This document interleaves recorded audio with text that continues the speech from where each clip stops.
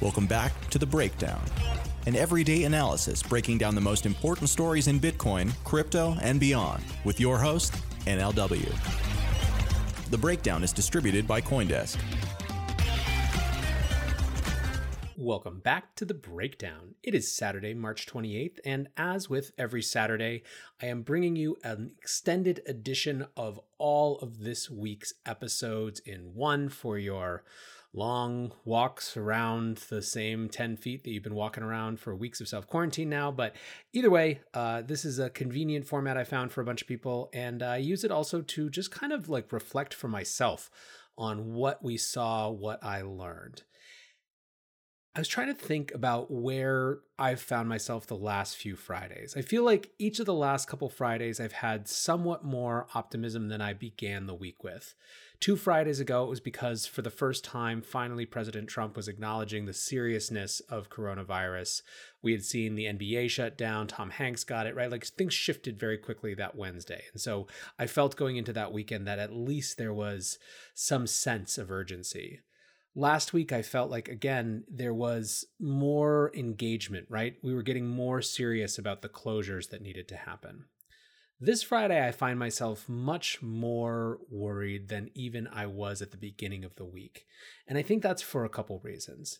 The first is that there has been a major narrative shift from this consensus around voluntary social distancing to a real politicizing of health outcomes on the one hand and economic outcomes on the other, right? As though these are somehow independent variables. And so what I mean by that is that you started to see at the beginning of the week that instead of, again, broad-based support for these closures, you had some people saying that the closures were going to do more harm to people than the disease actually would, and that they should effectively just throw open the gates and come what may. And the language got incredibly callous at different points throughout the week where, some people were even arguing that our grandparents would, rather die than have us get into economic depression. I think that's obviously an incredibly dangerous narrative. It's an incredibly stupid narrative that doesn't at all understand how health outcomes work. There is an important conversation to be had about how to reopen and reopen intelligently, right? It's got to be predicated on an incredible testing apparatus that we're nowhere near. So for me, it just comes back to the base incompetency of our leaders, which has been the recurring theme from just day one, across the political aisle, across the countries, international institutions, you name it. If people could find a way to screw this up, they did. So I think that's part of what has me a little bit more glum. I think the other thing that's got me frustrated is that we saw finally exactly what we expected, which was Wall Street getting enormous bailouts.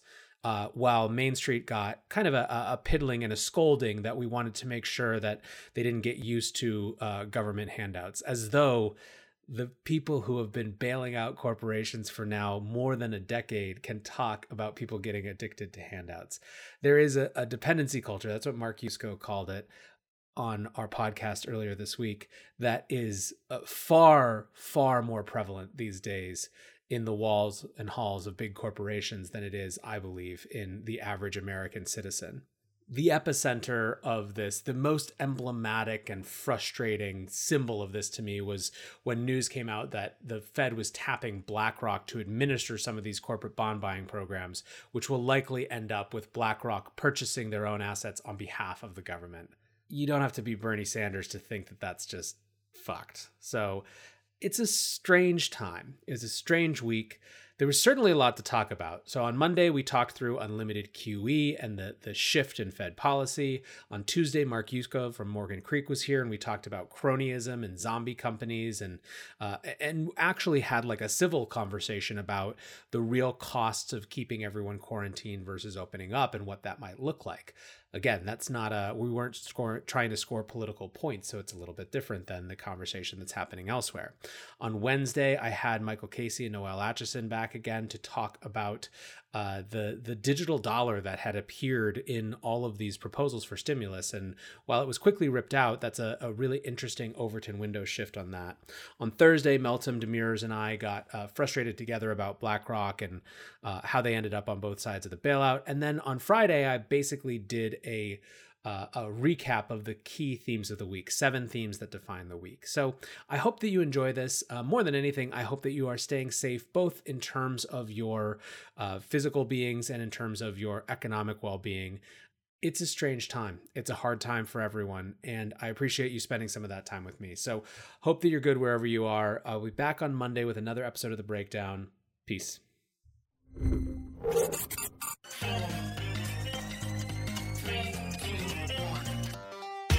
Welcome back to The Breakdown, an everyday analysis breaking down the most important stories in Bitcoin, crypto, and beyond, with your host, NLW. The Breakdown is distributed by CoinDesk. Welcome back to The Breakdown. It is Monday, March 23rd, and today we are talking about the era of unlimited QE. The Fed has doubled, triple, infinity down on its commitment to injecting liquidity into the markets in ways that are unprecedented and unique, and everyone is trying to now wrap their head around. So what we're going to do today is actually do basically a hot take reaction show looking at what people from FinTwit and Bitcoin Twitter had to say about this new action. But where I want to start is actually with 2 contrasting audio clips. The first comes from Travis Kling last fall on the Bitcoin Macro podcast that we produced in advance of CoinDesk's Invest New York City event. In it, he talks about how the Fed is basically going to be forced to do ever more exotic forms of QE. So let's listen to that real quickly. But there are problems starting to show up here. The global economic data is undoubtedly turning down right now. It's all turning down at the same time. It's all turning down at the same time because the whole world is now on this central bank trade and on this cheap money trade. But it's apparent that central banks are going to cut interest rates and juice QE into infinity to either prevent a recession or have the recession be as soft as possible. And those forms of quantitative easing are going to be increasingly more exotic because in the same way that, if you do heroin long enough, then you got to keep taking a bigger and bigger shot of heroin. You need increasingly more exotic forms of QE to get a similar type of effect. Because if you're in Europe and you cut interest rates from negative 40 bips to negative 50 bips, it just doesn't make that big of a difference. The key phrase there is the QE to infinity, right? They're going to juice QE to infinity. Well, now let's listen to Neil Kashkari, who is the president of the Federal Reserve Bank of Minneapolis, last night on 60 Minutes. Your ATM is safe, your banks are safe, there's enough cash in the financial system, and there is an infinite amount of cash at the Federal Reserve. We will do whatever we need to do to make sure that there's enough cash in the banking system. So there it is. QE infinity is officially real. Now, to get a sense of how everyone reacted at first, I think you can look at Luke Kawa's tweet that says, "The Fed is almost out of ammo. Oh my God." And that's really how this felt, right? So, okay, what actually was announced? What actually is happening?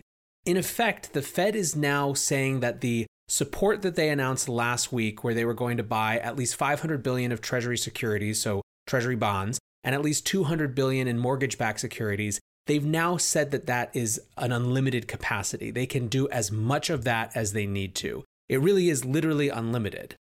They also announced that it would begin purchasing a different type of mortgage-backed security, commercial mortgage-backed security, issued by government-supported entities, which consists of debt on apartment buildings. So they're expanding as well what they can actually buy.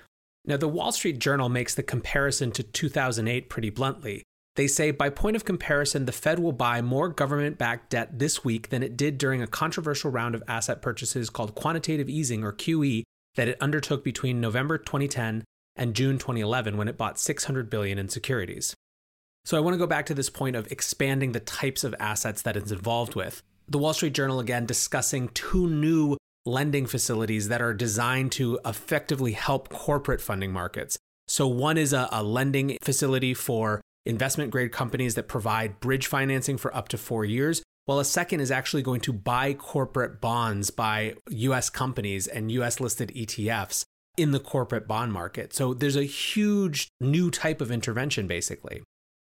Now, the sentiment all around FinTwit was basically summed up by this summary in Bianco Research, which says, "It is difficult to find a superlative to describe what the Fed announced this morning.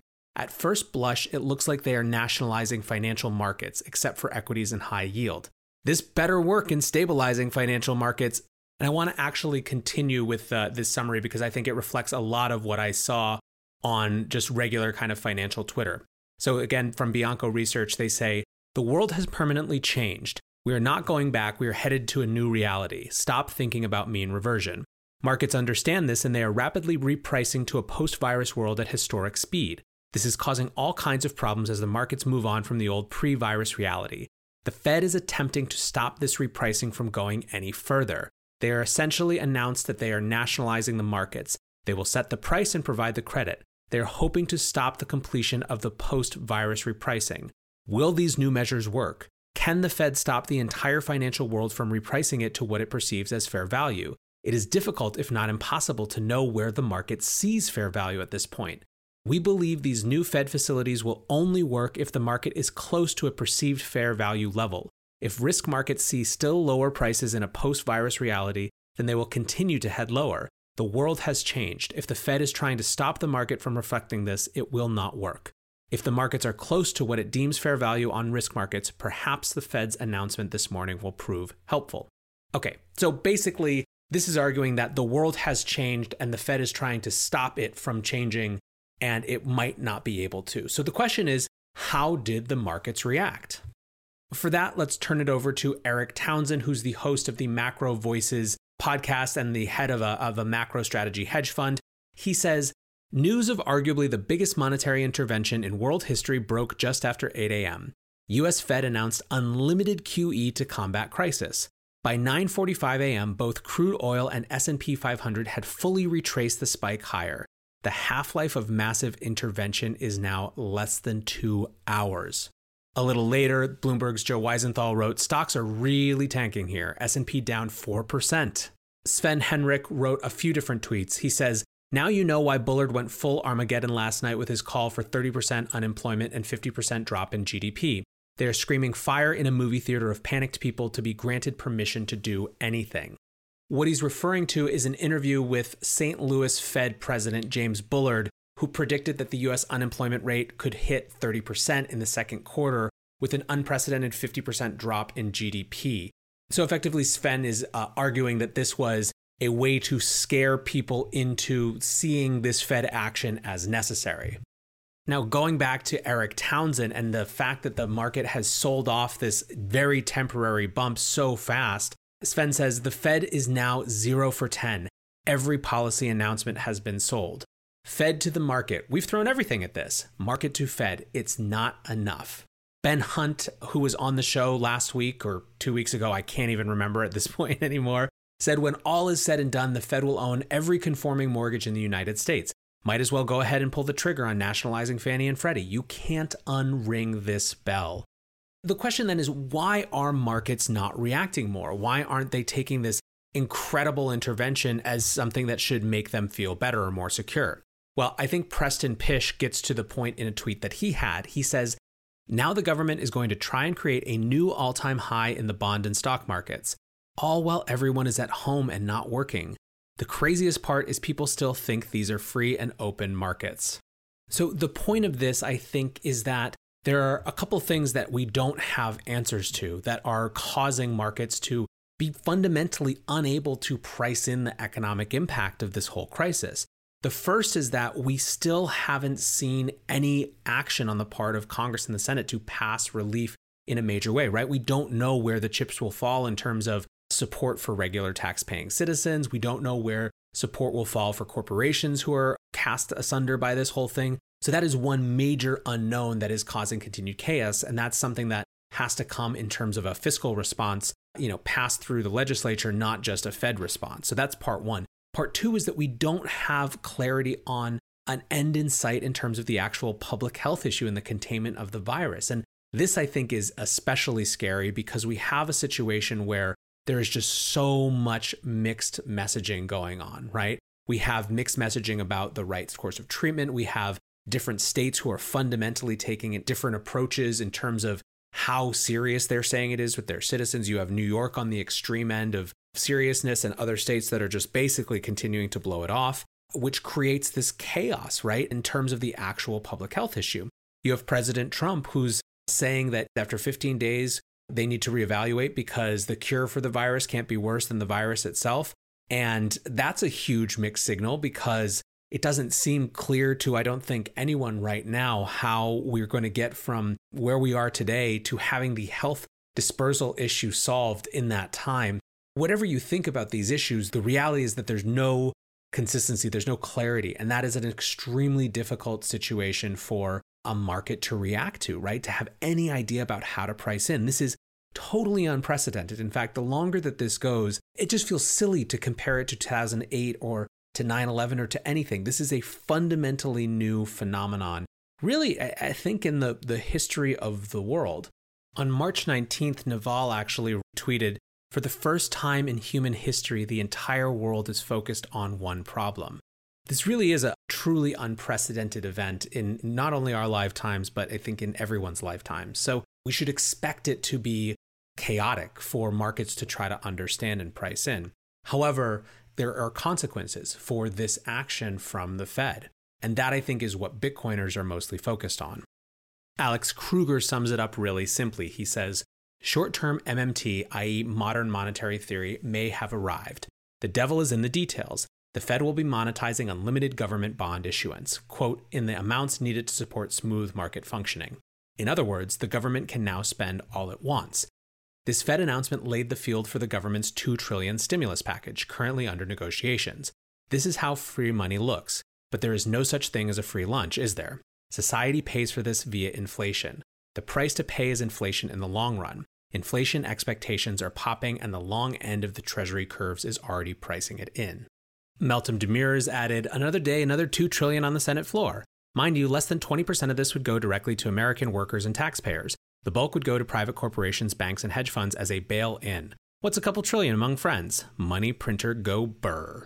Money printer go burr, by the way, is most definitely the meme of the moment as it relates to Bitcoin. This is something we've talked about a bunch over the last couple of weeks, but it really does make the point very crisply when fiat is going through this hugely inflationary period at exactly the same time that Bitcoin is going through its halving. The Bitcoin Twitter account actually wrote, Fed announces unlimited QE. This is why Bitcoin was created. Now, of course, narratives do not a market make, and Larry Cermak was quick to point out that the decoupling narrative that had been kind of trying to come back into play along with this inflation fighting narrative was not necessarily reflected. In fact, the last 30 days have been the most correlated that Bitcoin has ever been. And even as we saw over the last few hours, Bitcoin has moved pretty in sync with the markets, at least initially. It started to break out and break away a little bit again now, but I think that it's a good reminder that narratives are long-term phenomenon that we constantly add new short-term inputs to, but we should never let those short-term inputs totally make us go wild in terms of how much those narratives have shifted. Either way, I do think that as the unlimited QE idea comes in, there is going to be attention focused on Bitcoin for its sound money properties more than anything else, for the fact that it has this fixed supply, for the fact that there's this halving coming up where that emission is going to get cut in half. It just stands out as such a contrast as opposed to other things in the market. It's interesting, we're already seeing some anecdotal evidence of this. One I pointed out this morning is that for most of the podcasters that I know who are in the Bitcoin space, they've seen significant growth over the last couple months in their podcast downloads, while across the podcast industry, listens are down something like 20% on average across a huge array of different industries and spaces. And maybe that's the lack of commutes, maybe that's whatever, or maybe that's, people who are interested in learning more about Bitcoin coming into the space. Now, that's not scientific at all. It's just an interesting little bit of evidence. Another one came from Michael Casey, the chief content officer at CoinDesk. In response to a tweet of mine about this over the weekend, he said that that company had seen a pretty big uptick, or a noticeable uptick at least, in its Bitcoin 101 resources. So there are these indicators that there is an interest growing in Bitcoin, and it seems understandable as the Fed gets into this unlimited money printing era. Ultimately, though, we've seen this pattern over the last few weeks where the beginning of the week are dominated by news in the markets. And the middle and back half of the week are dominated by news around the actual health crisis itself. So what I'm watching for this week, what's worrying me a little bit is a few things. I think we're seeing frustration at the inability of Congress to do anything. You're starting to see people who are actually voicing this incredible frustration. There was an interview on Faro TV with Elizabeth Warren where the host of the show actually said, stop coming on here to blame Republicans because on another network, they're blaming you. And the reality is that you're all to blame. You have to do this. You have to move things forward. So I think that you're seeing that sort of energy and frustration as this drags on. And I think that that's going to start to spill over into people ignoring rules around lockdown. Because again, not only do you have that non-action, you also have the inherent frustration about this. You have legitimate concerns around civil liberties, particularly as it relates to surveillance via technology. And you still have this desperate tightrope walk of getting people to do the social distancing thing to flatten the curve of the actual crisis, of the actual virus that is, while not wanting to have to use enforcement actions around that. And that's a very difficult spot. If you start to see masses of people in different places ignoring those rules, you're going to see an uptick in enforcement. You're going to see even more state power exerted, and not just state power in terms of kind of surveillance or whatever, but state power in terms of actual violent force. And that scares me a lot. I'm worried that ignoring the rules becomes politicized, that you start to have a subsection of people ignore the rules or say it's fake on the basis of political party, rather than continuing to work to figure this out together. I think that simultaneously to all this, this is the week that we're going to start to potentially see hospitals overwhelmed, just again, based on math. Now, in some ways, I think that it's lucky in a way that New York is the farthest out in front of this, because I think in a lot of ways it has also had the most aggressive response to it. It's got FEMA up here transforming hotels into hospitals and things like that. But the point of all of this is that we're talking about this kind of inflationary market narrative while also still in the midst of this hugely fundamentally world-shaping event that is not going anywhere. So if you're wondering why markets are having a hard time pricing it in, it's because we are in totally uncharted territory. It's not just that we don't remember other crazy things. It's that there is no collective memory to draw on for anything like this. So we're just going to have to keep waiting and seeing. All I can offer is that I will be here to break it down every day. Tomorrow, Mark Yusko from Morgan Creek is joining the podcast. It should be a really good one. Later in the week, I have some other really exciting guests. So keep listening, keep subscribing, share this out on Twitter at NLW. I appreciate you listening. I hope you're staying safe. I will catch you tomorrow.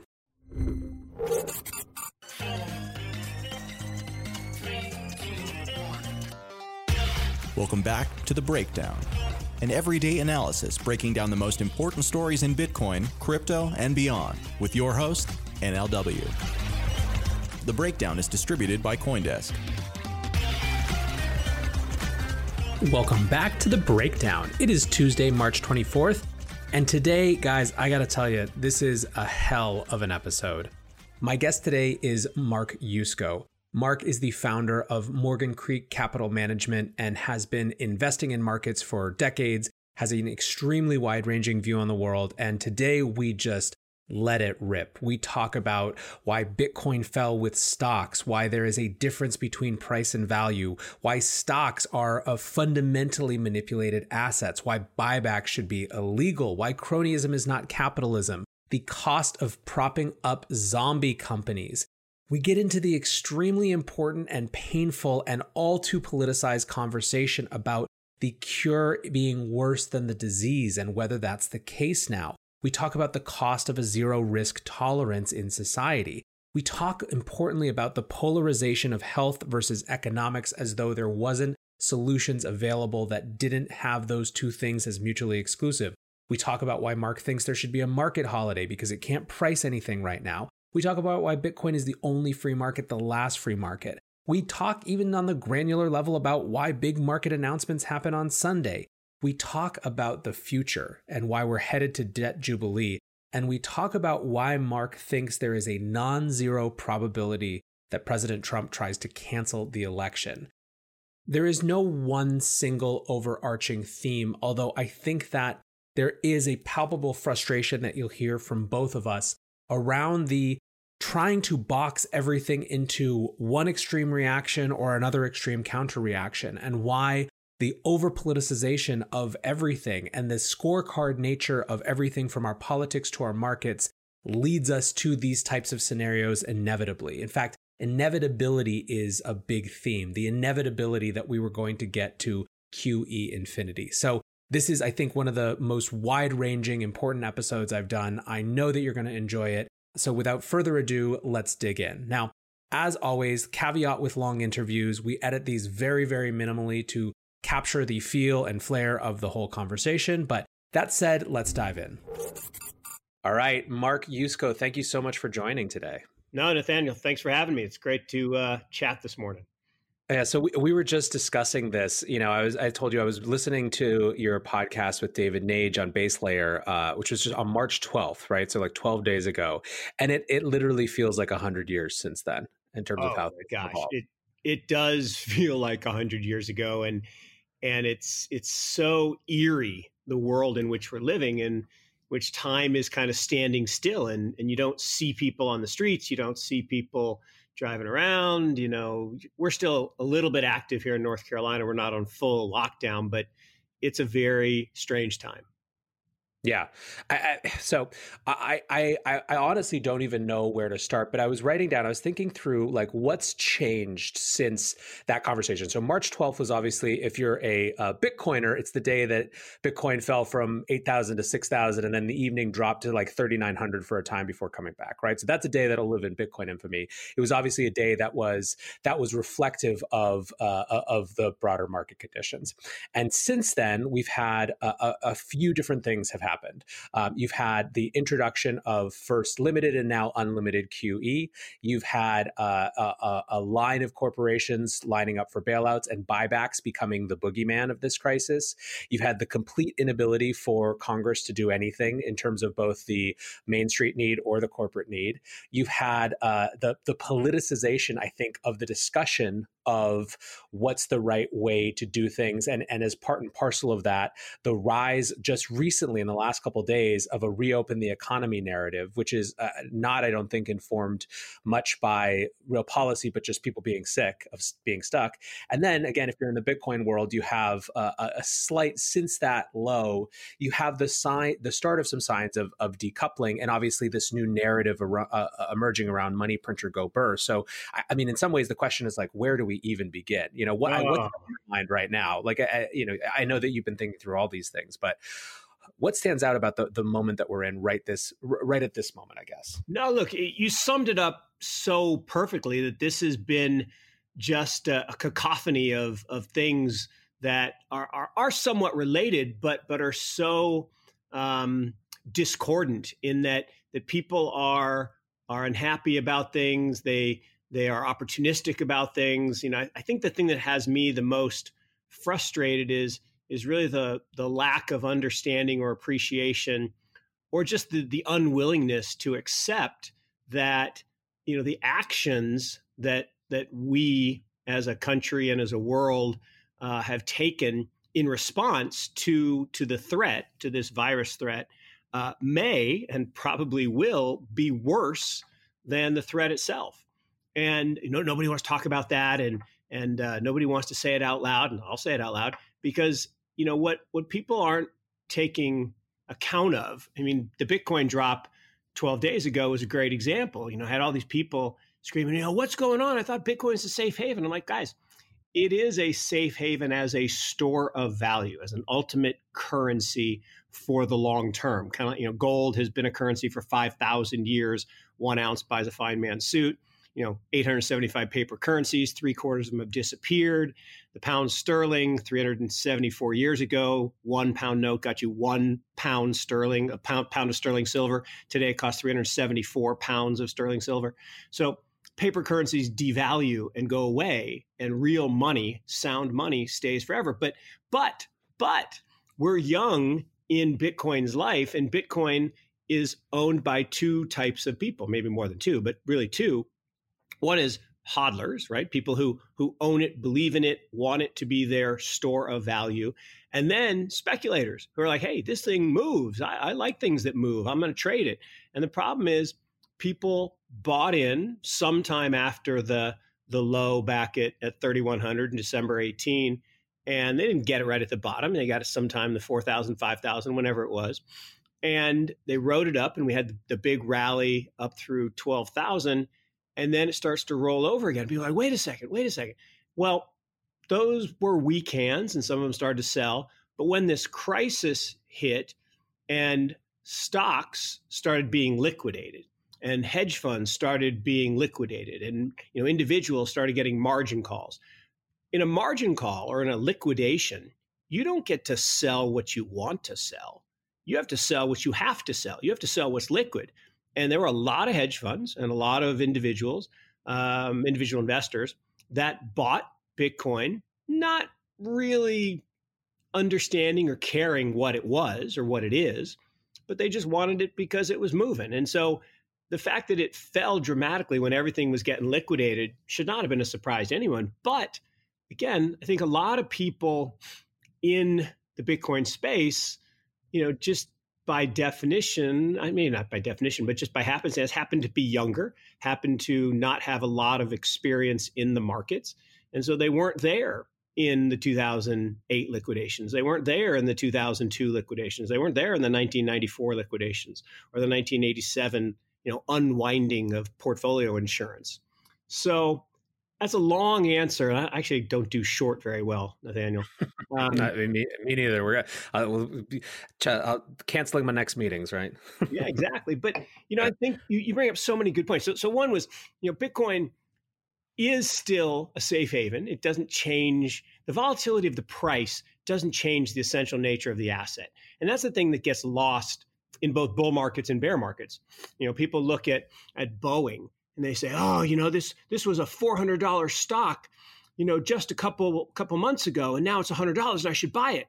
Like, well, no, the price of the stock doesn't reflect the nature of the underlying business. The price of the stock is just what two people will buy and sell something for 100 shares on an exchange. And the value of a company is the value of a company, or the value of an asset is the value of an asset. But the price is just an ephemeral reflection of supply and demand.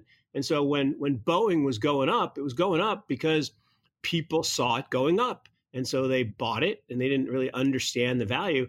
When the Max started crashing, the 737 Max started crashing, and then they realized, there's an engineering problem. Wait a minute. It got through government approval, even though it has this engineering problem that causes crashes. How did they do that? Oh, well, they paid a lot of money into lobbying.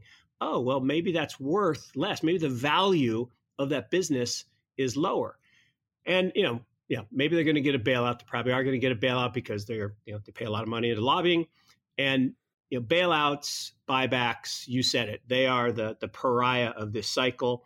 The idea that companies have been manipulating their stock price. Again, people talk about Bitcoin being manipulated. Stocks have been manipulated like crazy, like never in my career. And, I have white hair to prove that I'm old. It's been a long time coming to get to this point where, the stock market is, I tweeted about it yesterday. It's just a casino, and they should close the casino because there's no price discovery going on. You got financial engineering going on. You got companies borrowing money at basically zero because the Fed has put interest rates to zero, borrowing money to buy back their shares, which financially engineers their earnings per share, and then the sheeple buy the stock because it's moving, and they don't do the math. And my favorite is Apple, right? Apple went up almost 100% last year, but their earnings were the same as 2015. How can that be? Well, their earnings per share went up because they bought back stock. Well, why did they buy back stock? Well, because Warren Buffett bought the stock, and he likes to get, buybacks and dividends because it juices his returns in the levered structure with no taxes. So it's all interrelated. And we're at this very interesting junction where finally, with this, Corona crash triggering some realization of, wait a minute, maybe I need to look at valuation. Maybe I need to look at underlying cash flow. Maybe I need to look at things that that have a durable franchise and just aren't speculative bubbles. And there are so many examples, companies that were selling at 20, 30, 40, 50 times revenues, forget earnings. My favorite to pick on was Beyond Meat. And full disclosure, we made a lot of money on Beyond Meat. We were early venture investors. We sold as soon as the lockup ended. And, we actually made 50 times our money, which is pretty amazing. That's awesome.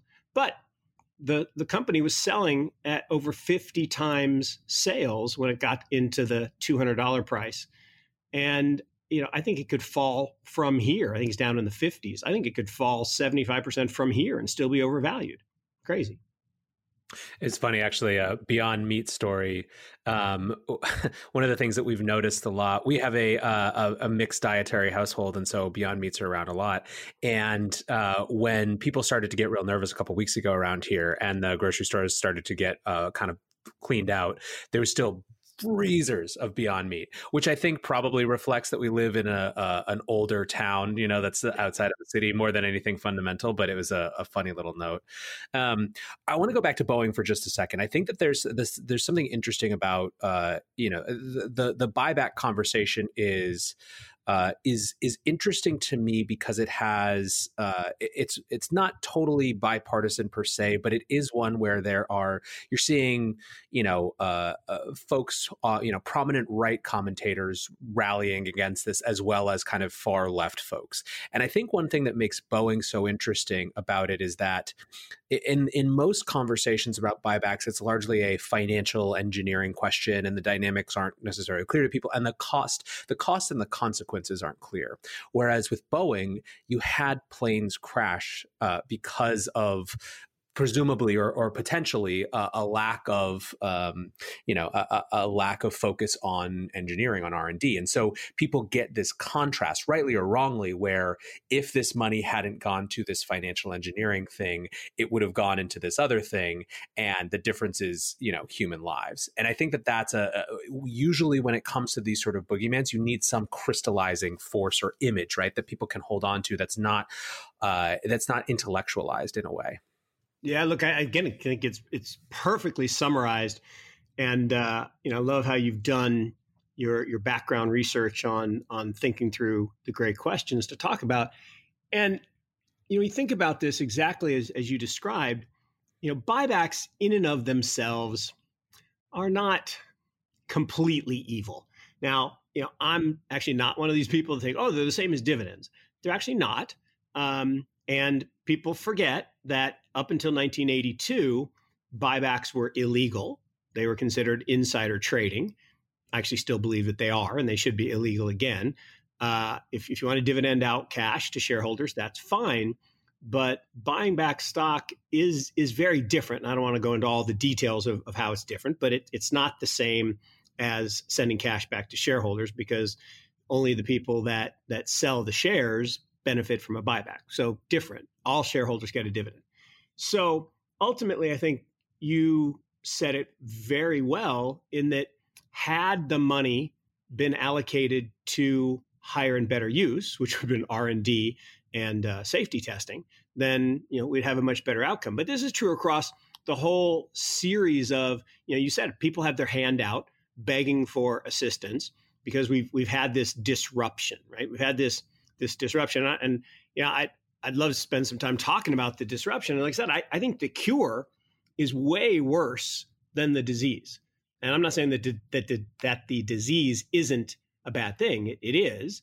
But the cure is way worse. And I actually believe more people are going to be harmed, maybe even pass away from the cure than the disease over the long term. When we talk about the impact of bankruptcies and homelessness and all kinds of things that are going to happen because of this, overreaction. But if you think of just buybacks and bailouts, if you look at the airline industry, the cruise industry, restaurant industry, everybody is now saying, government, give me money to help me. Like, whoa, wait a second. Okay. Give you money how? Well, give me money so that my stock price goes up and then everybody wins. I'm like, well, no, not everybody wins, because again, your stock price wouldn't have gone down as much had you had money for a rainy day to be able to combat some of the impact of what's going on in order to get through the crisis. We've had temporal crises before. After 9/11, people didn't travel and stocks came back without a bailout. In the great global financial crisis, we did go to the mat for a couple of the automakers, GM in particular, but we did it in a way that the old equity got wiped out. And that's the way it should be. Is equity is a contingent claim. It has risks. Debt is a contractual claim. You must get paid back or you can sue. Equity is a contingent claim. Therefore, it has more risk and you get a higher return. That's why equity investors make more money over the long term than bond investors. And the idea that we're going to socialize that risk and bail everybody out, I think is insane, because then what you do is you break down the entire financial system that we all believe in, which is if you take intelligent risk, you get compensated for those risks. When you take unintelligent risk or you do unintelligent things, you get penalized.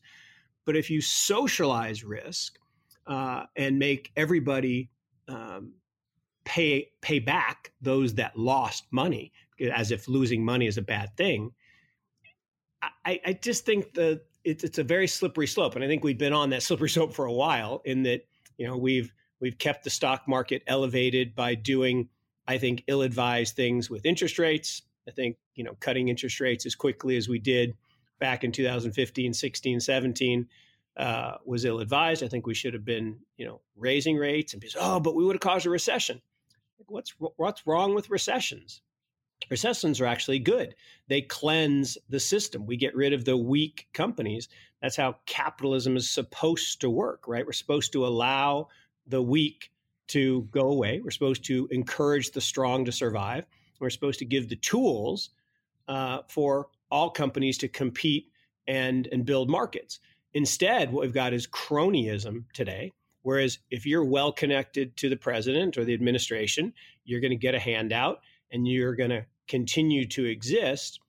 And the stat I keep going to is zombie companies. 38% of the S&P 1500, so the biggest 1,500 companies, 38% can't service their debt with their current EBITDA. Forget paying back their debt. They could never do that. But they can't even service their debt. So interest rates have to stay low. They have to be zero. And they're going to be zero for a long time because of what I talked about is the killer Ds. Demographics, bad demographics, too many 65 to 85-year-old people who don't spend a lot. They like bonds, not equities.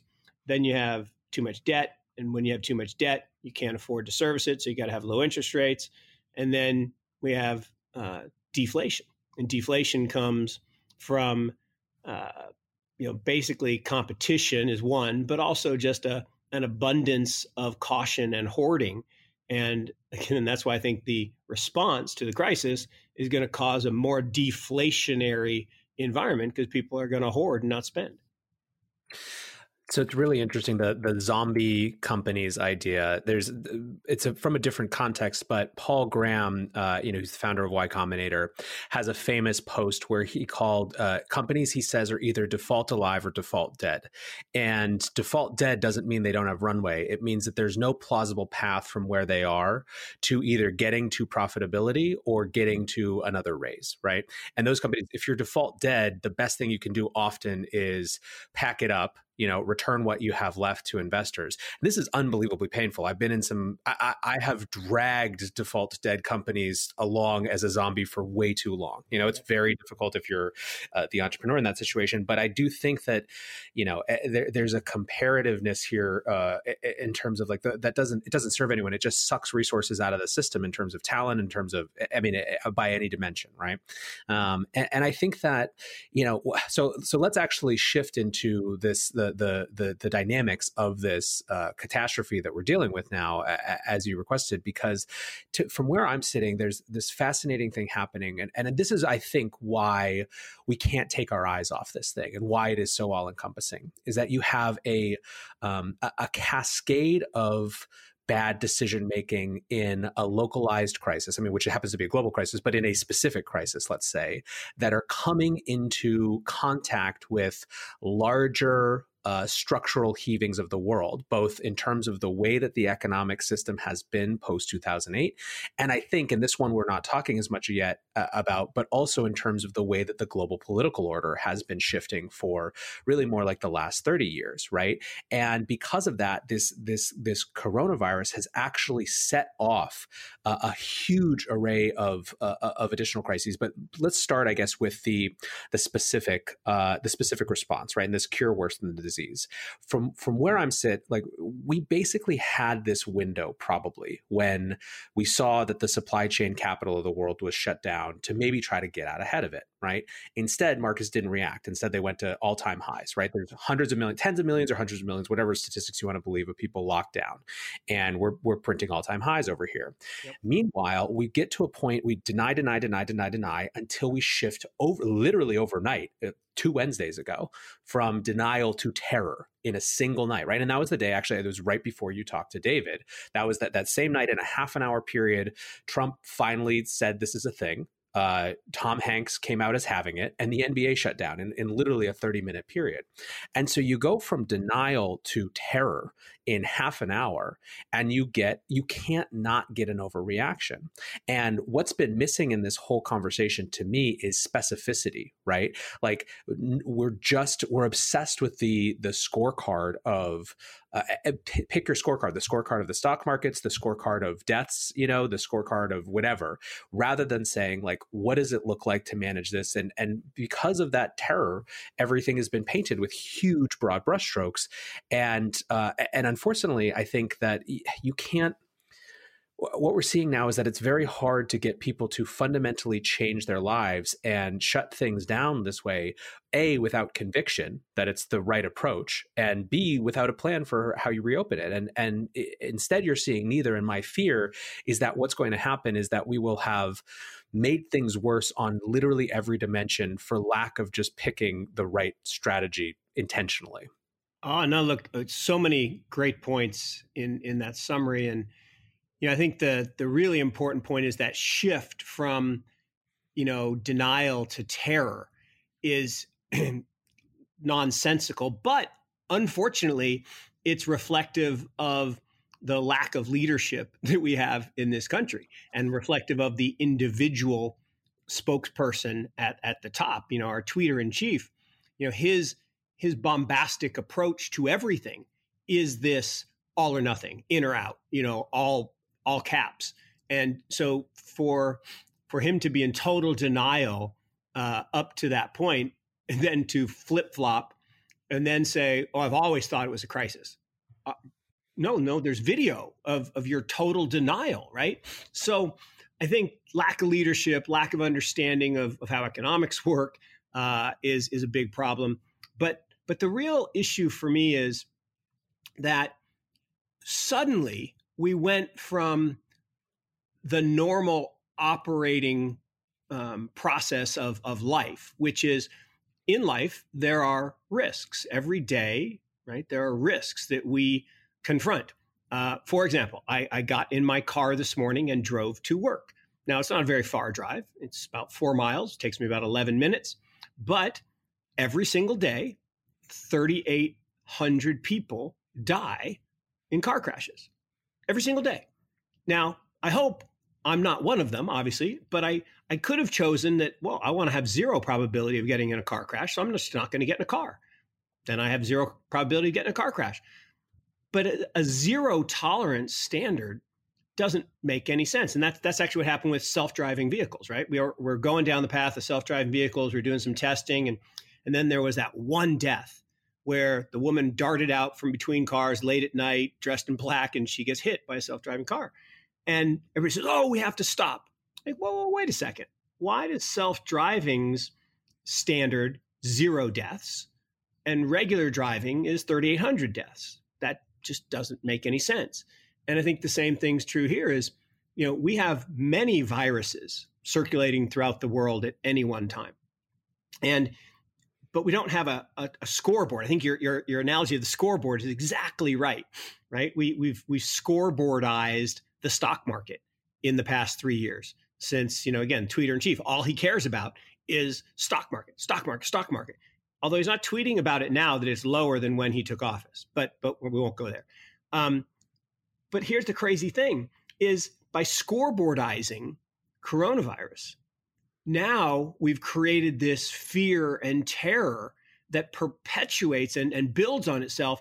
Again, one, because people are looking at bad data, right? We know that the data is bad. We know that there's not universal testing. We know that some of the tests have false positives or even false negatives. We know that the deaths are being miscoded in some areas, that there are comorbidity factors. We know that the data is bad. So why are we hanging on every little permutation of the data to stoke this fear? And the one that gets me really crazy is we quote total cases.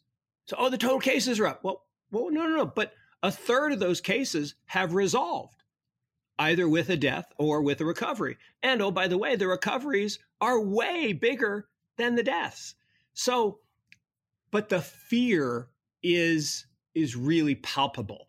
And so our reaction to that terror, and I love your word terror, our reaction to that terror had to be, as you said, overreact. So we overreacted. We said, all right, we're shutting everything down without one thought of what does that mean? What does it mean that an average restaurant has 17 days of cash?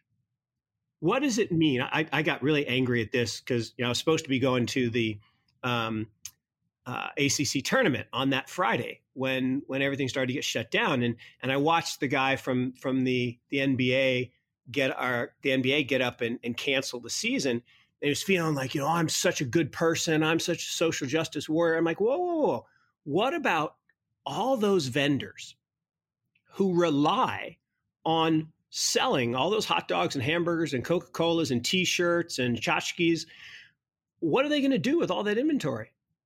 They don't have any money now, and they can't pay their bills, and they can't feed their kids. And how are they going to survive? No one talked about that. No one talked about the impact of those people, or that a restaurant, if you close a restaurant and don't let people go to the restaurants, that in 16, 17 days, most of them will be out of money. They won't be able to buy new inventory. They won't be. And so I just think that the lack of thought of what it means to shut down a system for a zero tolerance, and zero tolerance was impossible. Because as you said, we waited too long to make the decision. Had we closed the borders, which I don't like the idea, but had we done that right when we knew that there was a problem in China and we didn't let anybody come into Seattle.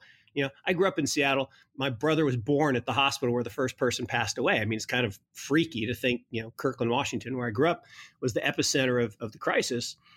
But had we not let people come in from Wuhan, we probably could have nipped it in the bud, but we didn't do that.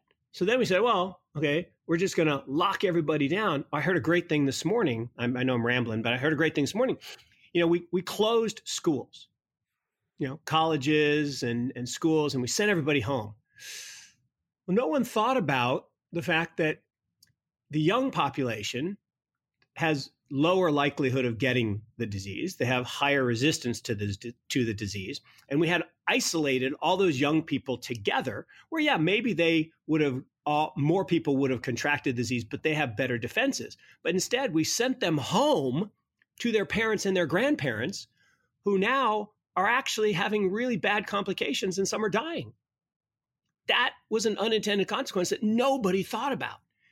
And so I'm with you. There's no plan, and there's no plan to get out of this. Yet every time we do something in response to the crisis, like we're going to pass this big bill, we're going to give away money to cronies who spend a lot of money lobbying, I'm not sure that's going to fix anything. I know it's not going to increase demand, and sending money to individuals, okay, that has some potential to increase demand, except most people are going to use that money to survive and to pay the rent that is now overdue, and to try to buy some food, and maybe unfortunately they're going to have to pay down some debt because everybody's over indebted. So I don't know that it's going to be enough to get us back to normal. So yeah, it's not George Bush trying to get us to buy an extra TV with a stimulus check. Exactly. You know what I mean? Exactly. I think the thing that's so frustrating to me is that because the lack of a real sincere conversation like that starts with leadership and from the top down, but across so many different dimensions, we're creating a situation too where we're painting the economic loss and the health loss as somehow mutually exclusive, and you're either on team health outcomes or team economic outcomes, which is total bullshit. It forces everyone into a camp where you don't care about people dying or you don't care about the economy, which is so ludicrous. And by the way, the scary thing is because everything in the structure of our media and especially our politics is designed to turn things into a team competition. What's scaring me right now is I'm watching the rise of the reopen the economy narrative, not from an intelligent like, hey, here's a plan, right? We're watching now what's going on in Singapore and Taiwan. We're going to make sure that every building has thermometers, and that's the new thing. We're going to phase this in where every health, assisted living facility still stays out. Like there are millions of ways to be specific about this, right? And instead, it's just, well, that was really annoying that we stayed home for, what amounts to a week. I mean, I'm in New York, so I'm in the place that's been in this way kind of for the longest at this point. And people are just bored with it. So now we're going to shift entirely. That's just as stupid a reaction, and especially because, again, going back to your point, I think originally about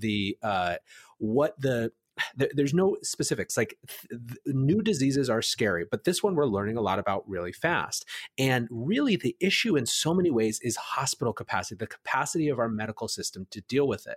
It could have been a good decision a month ago to say, let's take those 15 days or 3 weeks or whatever so that we can deploy the Army Corps of Engineers across the country to set up field hospitals with ICU beds, and flip the ventilator machine. Like, there are ways that it could have been, because that's really the issue here is what it does to that death rate if the medical system gets it gets compromised, basically.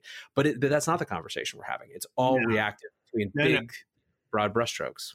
Look, again, so many great points, and I'll try to get to them. But the point you make about the polarization is so frightening to me. I mean, I had to step into a conversation between actually two really good friends who were going at this, and it did devolve into a Twitter debate of life versus back to work, and oh, well, you don't care about deaths. No, that's not what we said at all, right? We're saying that everything that we do in the world has risks, and there are certain risks that are associated with everything from viruses to driving around to industrial accidents. I mean, there are all kinds of risks that we face, and to say that you don't want the cure, the clamp down on stopping the economic flywheel to be worse and end up with more deaths and homelessness and bankruptcies and economic carnage than the deaths from the disease itself, is not saying that you don't value human life, which is how this devolved. But the echo chamber problem that you talk about is real. And what I don't understand, and this is true about everything, is just because someone has a different opinion than yours doesn't make them a bad person. And in fact, you may not have the truth. They may not have the truth. Maybe the truth is somewhere in between, or maybe imagine the other person has the truth and you have an opinion that's wrong. I mean, it does happen. We're all wrong sometimes. But debate and dialogue should be civil, and they should be engaging, and it should be encouraged. And it shouldn't be this, oh, that person is on the left or that person's on the right. It has nothing to do with left or right or in or out. It has to do with let's seek truth through dialogue and debate.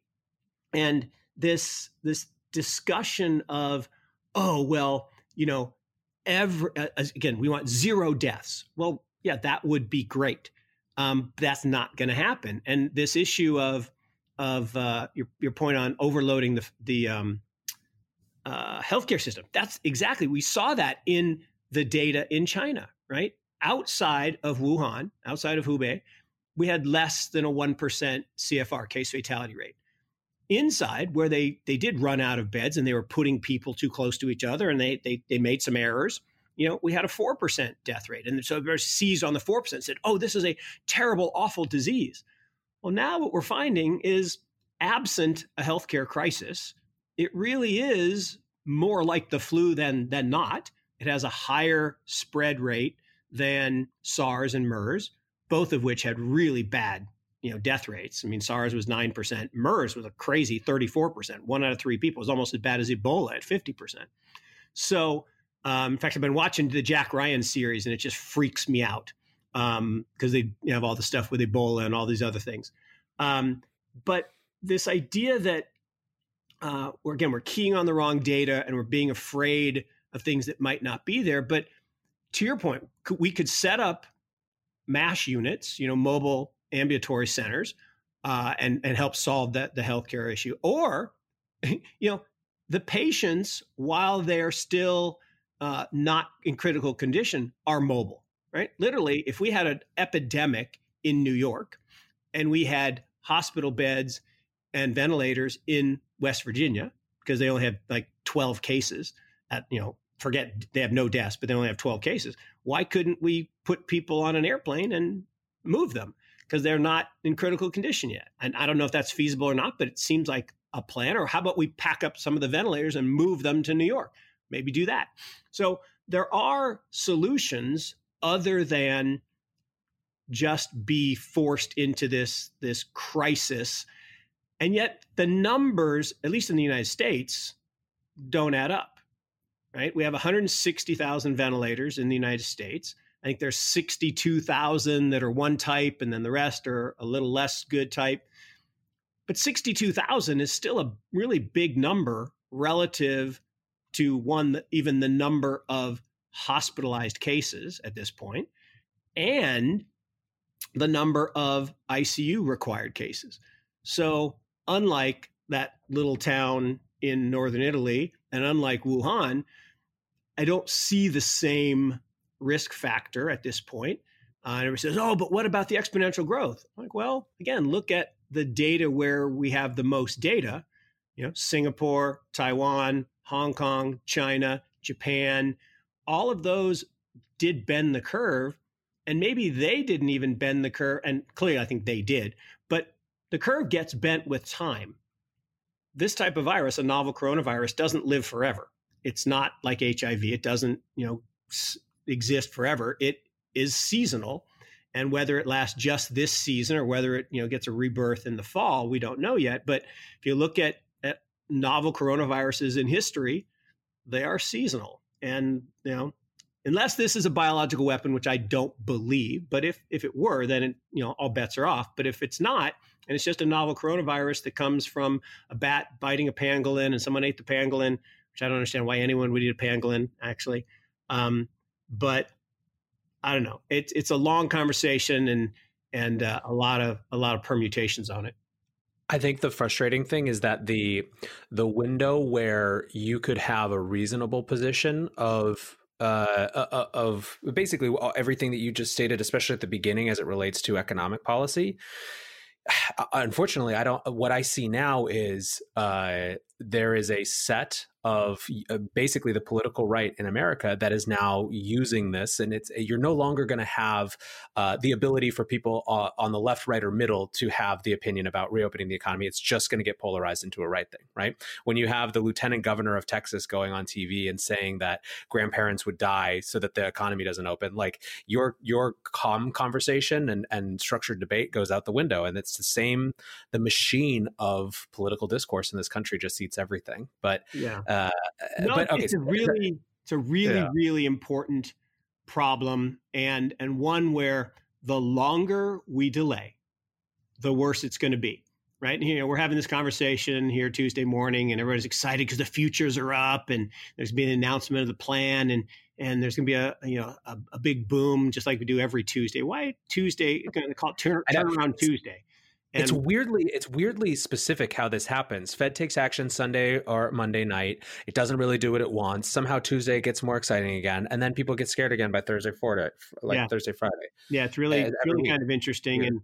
And I have lots of thoughts about that, like the plunge protection team and the dark pools and all that good stuff. But at the end of the day, that hasn't been enough. And you can see it, right? You can see it every morning from 10 o'clock to 11:30. Stock market goes up every single morning. Why? Well, somebody happens to be buying from 10 o'clock to 11:30, and I don't know why they only work an hour and a half, but that's what happens. And then we get some fear in the afternoon, mid-afternoon, and then from 2 to 3, buybacks are allowed to happen, and there've been less of those, but there's still been some positive pressure. And then starting at 3:30, the smart money trades, and that's the big institutional money. And then the last minute of the day is the ETFs. And so, yesterday we had the big rally in the last 20 minutes trying to get us back from the down 5 to down 3. But the problem was the last tick was pretty ugly, right? The ETFs were all selling, and they always do in that last minute. So, they always trade in that last minute. Sometimes they're up, sometimes they're down, but they were down big last night. So now we're going to have the inverse, and we're going to have this relief rally and short covering rally, and a lot of people have turned and gotten short. But my problem, and the reason I've actually been talking about why I think they should have taken a market holiday and should take a market holiday, is you got human beings have been banned from the trading floors. You got firms that have skeleton crews up, and so we're basically running with not full teams allocated to the markets. And so the markets were already having trouble with price discovery before this happened. Now I think it really has trouble with price discovery, and up 9, down 6, up 4, down 7. That's not normal. And so that's Bitcoin. Yeah, exactly. That is Bitcoin. All right, that's Bitcoin volatility, and yet here we are with Bitcoin recovering nicely from its nadir. When people were getting liquidated, and now the hodlers are back, and the people who believe in the long-term story are nibbling. And that is interesting. Bitcoin is the only free market. It's the last free market. And what I mean by that is there's no Fed to intervene. There's no dark pools. There's no plunge protection team. It's interesting that every Sunday they make these big announcements. So why are they always on Sunday? Why are the announcements always on Sunday? Bear Stearns was on Sunday. Lehman was on Sunday. Washington Mutual was on Sunday. And now this time, you got the big announcement by the Fed cutting rates before the meeting on Sunday. Why is it always Sunday? Well, every Sunday, the Council on Economic Stability meets. And who is that? Well, it's the Secretary of the Treasury, the President of the Fed, and the presidents of the 4 big banks, JP Morgan, Citi, Goldman Sachs, and Morgan Stanley. And they meet, at the New York Fed, and they make these big decisions, and they do them on Sunday because, then they can act ahead of everybody else. But we know that there is this pool of capital out there, whether it's driven by the banks or whether it's driven by the government, doesn't really matter, but we know it's out there. We know that it is functioning to try to keep the markets more stable, because they have this goal of stability. Now, the Council on Economic Stability was formed after the 87 crash, so in the January, February of 88, and it's been functioning really ever since. And they just want to avoid the type of big downdrafts that occur in open and free markets. And yet, Bitcoin had that big drop that you mentioned at the top of the pod, 2 weeks ago. Well, yeah, because there was no one there to buy it other than the buyers and sellers, the actual participants in the market. And free markets are really good. I like free markets. I think they're the best arbiters of value. And it would be nice if we would allow the stock markets globally to go back to a time when they were free again, and we could have some price discovery. So it's 43 minutes into a nominally Bitcoin and markets podcast, and I haven't even asked you what was your reaction to the unlimited QE, right? The unlimitization of QE. Was this just inevitable in your mind? Absolutely Was it inevitable. Yeah. Look, I even have a hashtag for it. I'm big on my hashtags, and everybody gets mad at me. Like, you don't even understand how hashtags work. I'm like, no, you don't understand. Listen, at least you make them up. I like that you make them up rather than like you're not looking for trending. You're trying to create the trend, right? Well, no. I don't even want to create the trend. And that's what people say. You're so arrogant. No, they're a virtual filing system for me. Mm-hmm. I can do a search on one of my hashtags, and I can get every tweet that I've done related to that topic, and I can go back and review really easily what I think about, second that emotion, or, my one QE infinity, right? Or QE forever. I've been doing hashtag QE number 4ever for forever, for a couple of years. And look, once you start QE, you can't stop. And how do I know that? Well, because I've seen the movie before. Japan is 11 years ahead of the United States demographically. So whatever happens in Japan, 11 years later, it happens in the United States. So, their market crashed in 1989, 11 years later, 2000, our market crashes. So their debt got downgraded in 1996. Our debt got downgraded in 2007. So 11 years later, the same thing happens. And so what happened in 2007 is the Bank of Japan owned 26% of Japanese government bonds as a percentage of GDP on their balance sheet. And they said they were going to stop doing QQE. They call it QQE, quantitative and qualitative easing. And today they're at 100%. Well, wait a minute. You said you were going to stop. So how'd you get to 100? Well, we lied. So we can't stop because their debt to GDP kept rising and now is over 220%. And once a government finds out that they can spend, they will. And you're seeing it today, right? Remember all of the Tea Party, right? The right that was going to get elected and we are never going to have a deficit again. Those evil Democrats that were overspenders. We have the greatest deficit in the history of mankind, and we have Republicans in office. But I always say there's no Republicans, there's no Democrats, there's no left, there's no right. There's in and out. If you're in, you do or say whatever it takes to stay in. And if you're out, you do or say whatever it takes to get in. That's all it is.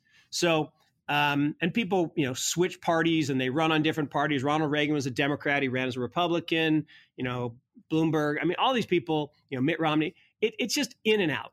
People want to be in. But the challenge is, I got on such a rant, I forgot my point, Nathaniel. What were we talking about? We're talking about the inevitable of QE. QE, you can't stop it. It basically Japan got to 100% a debt to JGB, the Japanese government bonds as a percentage of GDP on the Bank of Japan balance sheet. So we got to, surprisingly, around 20%, and we said we were going to stop. And we actually did shrink the balance sheet for a little bit. And no, this is exactly what happened in Japan. And as soon as the market goes down, which is what happened in 2008, Japan turned around and started buying bonds again. Same thing happened here. As soon as the stock market goes down a little bit, they're going to buy bonds. And we're going to be at 100%. Why? Because it's inevitable, because we have to monetize the debt. There are no natural buyers of debt of over-indebted countries. The only person is yourself. And so what's going to happen eventually is there's going to be a debt jubilee. And Japan will be first. And once they own all the government bonds, once they buy up all the government bonds, they just cancel them and they start over. And it says, oh, you can't do that. The currency will crash. No, the currency crashes slowly while you're buying the bonds. The yen has been going down for the last 7 years, and it's going to continue to go down. And eventually it will be worthless like every other paper currency in the history of mankind. And then the euro will follow, and then, the US dollar will follow.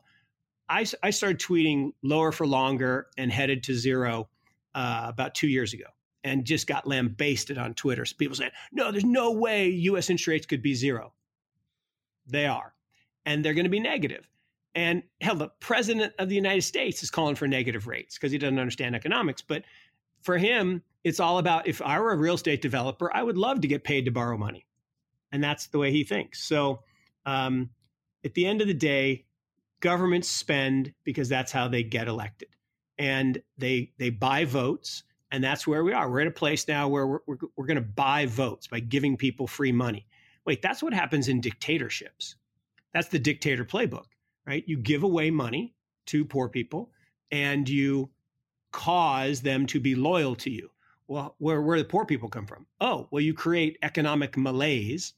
Well, let's take Venezuela. Venezuela has the highest oil reserves in the world, highest gold reserves in the world. At one point, was one of the most wealthy countries in the world. Well, what happened? A dictator comes in, he destroys the economy, he creates a dependency of the people on the government, and he stays in power, and it's a kleptocracy. The people at the top get really, really rich, and then you devalue the currency. And they devalued the bolivar. People forget the best performing stock market in the world the last 2 years, Venezuela. Would you like to own Venezuelan stocks? Hell no. But that's where we're headed. That's the path we're on. We've created this destabilizing reaction to coronavirus. Some might argue that that's been the plan all along, to create and foment fear and political and economic destabilization so that you get a dependency culture so the people at the top can stay in place. And I'm going to put one thing out here, and people are going to go batshit crazy on this one. I guess batshit crazy makes sense. That term has new meaning now, huh? Yeah, it does, because it's coronavirus. But I'm going to say there is a non-zero probability that the big guy tries to cancel the election because of the virus. That is a freaking scary proposition. I've said that to friends and family, that the single scariest thing to me from Ben Hunt has this phrase that he uses. It's kind of like, he doesn't have hashtags, but he does a similar thing where this is at Epsilon Theory on Twitter. He'll use these phrases to provide both a rhythm for his readers, but also you can go back and see all of them. You can't unring that bell. That's one that he uses a lot. And I think that what you're saying effectively, which I agree with, is that once you get into the game of the government propping up markets, the markets will forever say, well, why can't you do that again, or a different version of that? It's just natural, and that becomes a force outside of the ability of anyone to control for the political incentive reason. This is just, it's just game theory in some ways, It's a dependency culture. And it goes, look, it's the participation trophy problem, right? Everybody gets a trophy. Look, I live in the People's Republic of Chapel Hill. They don't keep score in soccer. I'm like, why not? Well, someone might lose. I'm like, well, that's why you play the damn game. Losing is okay. Failing is okay. We learn more from failure than success. You talked about it with entrepreneurs and startups, right? We need to fail. We need to have things go down. Not everything is a good idea. Not everything works, but everybody gets a trophy. In fact, my wife was horrified. My son, we have a unique family. We have 2 older kids and a younger caboose. And he was in his first soccer league a couple of years ago, and they went over, right? They did not win a game. And they had fun, but they did not win a game. And he got a little medal, and I took it and I threw it in the trash. My wife was horrified. Everybody was horrified. I was like, no, you don't get a medal for going over, right? You don't get participation trophies. And that's where we are, is from participation trophyism, you get this dependency culture, which is, well, mom and dad will bail me out. The government will bail me out. The school will bail me out. I don't like my grade. I'll just argue it, and they'll give me a better grade. I don't like my salary. I'll ask for more. I don't like my outcome in the stock market. Well, the government will socialize it. No, that's not how it works. But that is how it works if you're a government agent who wants to become a dictator. You want dependency. You want everyone to not have economic upward mobility and have to depend on government handouts and have to depend on socializing their losses. And we're very perilously close, I think, to that, bang point, that shift. Very scary. Yeah. I think for me, the cat out of the bag problem is exacerbated by the potential of this disrupting, an election cycle, for sure. Yeah. Well, it's a crazy amount to discuss and think through. I've been kind of ending on this question for everyone, just because it's so people are exhausted too. What's your biggest cause for pessimism right now? What's your biggest cause for optimism? And you can take that in any dimension that you want. It can be political, social, economic. Yeah, look, pessimism. We've already talked about it. It's easy. It's easy. See the last 53 minutes of conversation, right? Pessimism is lack of leadership. I believe everything comes from leadership. In fact, I believe it so much that my wife and I created a scholarship program at our alma mater, all about training leaders and giving people the ability to become better leaders. And I think we have a complete lack of leadership at all levels globally, and I think it's very scary to me. So I think that's the biggest cause for pessimism. Is I think there's too much self-interest in people of positions of leadership, and gone are the days of the altruistic, selfless leaders. Now it's all about self-aggrandizement and wealth creation for individuals, and they don't care about the people. So that's my biggest cause for pessimism, and I think outcomes will reflect that lack of altruism and more focus on self-interest.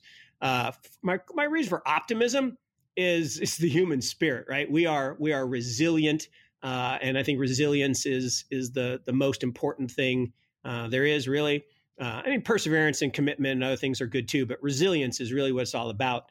And Seneca the Younger said it best, right? Failure changes for the better, success for the worst.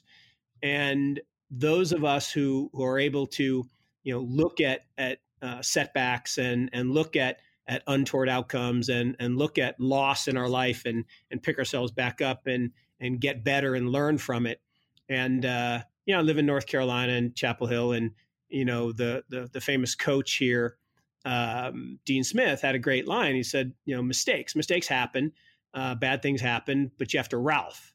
You have to recognize the mistake, admit the mistake, which is hard for most people, learn from the mistake, and then forget it and move on.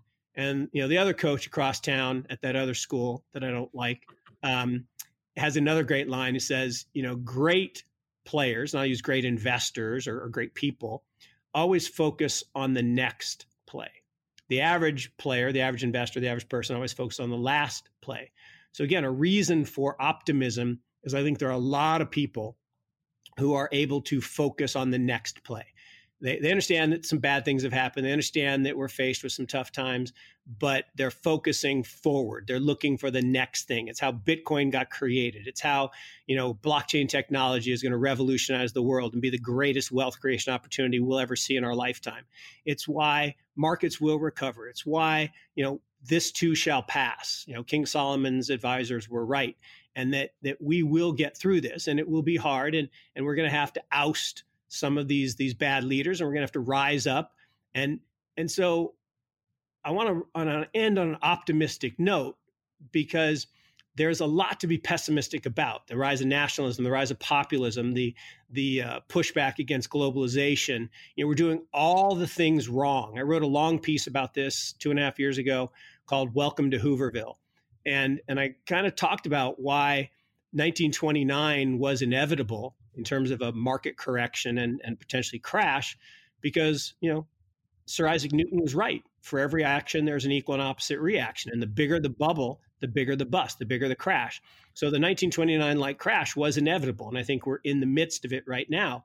But what made it worse was the reaction of the government of Hoover and the administration in 1930. And I unfortunately believe that our current administration, he was only the third president with no experience after Hoover being the second, was going to make the same types of mistakes. The Smoot-Hawley Tariff Act. He calls himself Tariff Man. We marched Mexicans back to Mexico in the 1930s physically. We had the Mexican Repatriation Act. So the same playbook is happening, the same culture of fear, the same culture of discontinuity, the same culture of self-aggrandizement, and that we need to rally against, but not in a rise up populism, nationalism, America first kind of way as we did in the 30s, where we ended up in the Great Depression. If we want to avoid the Great Depression, we got to think forward. We got to think in ways that are uniting and globalizing, and realize that we're in this together, and that we can all come together and we can make it better. And we don't need Cold War 2.0 against China. We don't need to make them out like the Ruskies or the commies. We need to embrace what they did right to, nip their crisis in the bud with the disease. We need to learn from Singapore and Taiwan and not think of them as Chinese. We need to think about unifying. And so anyway, I am very hopeful. I am very positive. People listen to me all the time and say, "Oh, you're so negative." I'm like, no, I'm a realist. The optimist thinks the winds are going to change. The pessimist thinks they never will. The realist adjusts the sails. So let's adjust the sails. Let's, get focused on the future, and let's make it a better tomorrow. I think the thing that I always think about or want to remind people is that if you didn't have any hope, why would you spend, 60 minutes on a podcast talking about this? Why would you keep going on? Just because you are going deep on the real seriousness of the challenges that we face doesn't mean you're going to stop fighting. And ultimately it's like you said, it's what's next. So thank you so much for taking time today, and I really appreciate it. No, it's great to be with you, and I really appreciate the conversation, and a lot of fun, and hope we'll do it again.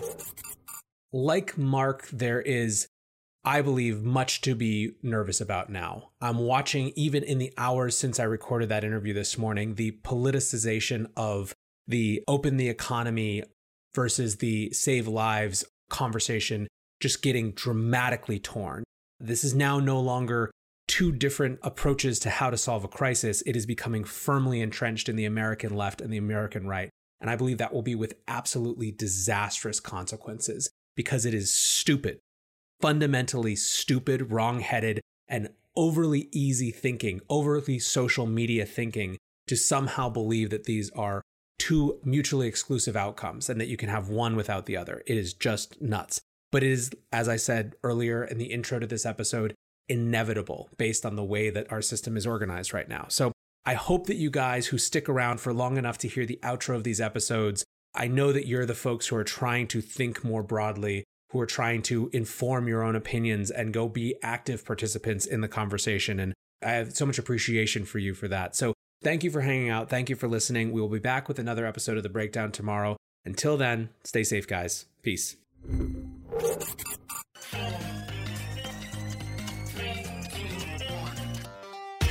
Welcome back to The Breakdown, an everyday analysis breaking down the most important stories in Bitcoin, crypto, and beyond, with your host, NLW. The Breakdown is distributed by CoinDesk. Welcome back to The Breakdown. It is Wednesday, March 25th, and last night, news broke that a huge stimulus package had been reached in principle agreement between the White House and lawmakers. It is set to provide some $2 trillion to individual citizens affected by the coronavirus in the form of $1,200 checks, as well as, of course, a huge amount of corporate support and bailouts that make the $1,200 look tiny in comparison. I don't know if the government expected a chorus of cheers or pats on the back, but it is not what they're getting. I don't know anyone who is happy about this from a regular citizen's perspective. Looking across the crypto scene, you have Meltem Demirors from CoinShares writing multi-tweet threads that end in, "If I seem like I'm angry, it's because I am. I'm in my mid-30s and my government is selling my future to bail out their buddies who run banks, hedge funds, airlines, cruise lines, casinos, and donate to their campaigns. It's a load of horse shit." Pomp says, "So let me get this straight. The government shut down small business and forced record levels of unemployment in a matter of weeks, but Wall Street gets the majority of the aid? Average person gets $1,200 and still has to pay all their bills on time? What a joke."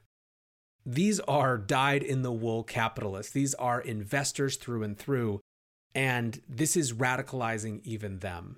Now, we are going to be debating the specifics of the stimulus for years to come. We are in a moment of fundamental change, but on this episode of The Breakdown, I wanted to get some more perspectives and debates and discussion about just all of the stimulus that we've seen this week, both from the fiscal level as well as from the Federal Reserve level. And so Michael Casey and Noel Atchison from CoinDesk are back. And where we start the conversation is with a surprise inclusion of a digital dollar in one of the proposed bills earlier this week. The digital dollar was put in, it seems, as a mechanism to distribute this aid efficiently and effectively to citizens in need. And it wasn't long for this world. As we get into, there are many reasons why the way that it was proposed basically made it DOA. But I do believe that we are seeing a radical increase in acceleration of the timeline at which we will be debating things like a digital dollar.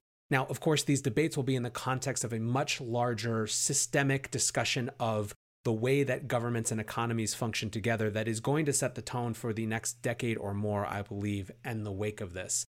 This is a wide-ranging conversation. As I said, it starts with the digital dollar. It ends with my utter frustration at the cynicism of the government saying on the one hand that there's going to be 30% unemployment potentially within weeks, and on the other having a $1,200 one-time check be their answer. But if you want both informed, thoughtful analysis from Noel and Michael, but also some just utter frustration from me, this might be the episode for you. So as usual with a long interview, it is edited only very lightly. It's very free-flowing. So I hope you enjoy this, and I will be back tomorrow with another episode of The Breakdown. Until then, stay safe and figure out what you're going to spend your $1,200 on. Peace, guys. All right, everyone, welcome back. I am joined again by Michael Casey and Noel Acheson. Thanks for being here, guys. Nice to be here. Hey, thanks for having us, Nathaniel. This week has been phenomenal and unthinkable. Every week is less thinkable than the week previous, it seems. And this week, as we're actually seeing this incredible stimulus package come to fruition, it is fundamentally calling into question a number of relationships that we have historically understood as just fixed and permanent in terms of citizens vis-a-vis their banks and vis-a-vis the Federal Reserve and vis-a-vis the Federal Reserve to the stock market. And all of these things seem up for grabs in this moment of crisis. And so where we want to start the conversation today is around a very unexpected moment on Monday when Nancy Pelosi's stimulus bill had a digital dollar introduced within it. And the idea of this digital dollar was that it would be a mechanism to distribute stimulus funds directly to the citizens who are going to get them. And this actually didn't last long. It was only about 24 hours before this thing was ripped out. And there was a huge variety of outcries that I think we're going to get into a little bit about this.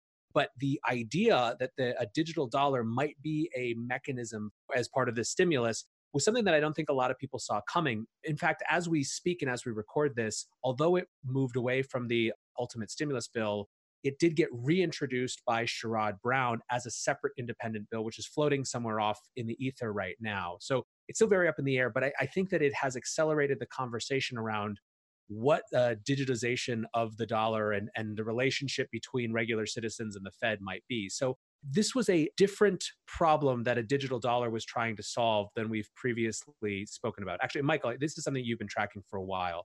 Maybe you could just give us a sense of how this digital dollar was different maybe than the digital dollar we were talking about 3 weeks ago or 4 weeks ago. For those of us who have been sort of covering the crypto world and the digital currency world for sort of 5 or 6 years now, to have suddenly have seen this thing land in a public forum like that, in the context of a bill that was like as important as this, it was just stunning. There will be a before and after of this moment, even though, whether or not this thing gets killed or not, it is now part of the public debate, and that is a critical thing. We have to also line that up against what China's doing. You've got China taking its digital dollar, now this thing's out there. But you're absolutely right. This is not to be thought of as a Fed coin, I think, right? As something that is necessarily going to be the digitization of the dollar itself. I think it needs to be thought of, at least for now, because it will evolve if it goes forward at all, as a mechanism for distributing essential emergency fiscal stimulus funds in a very targeted way.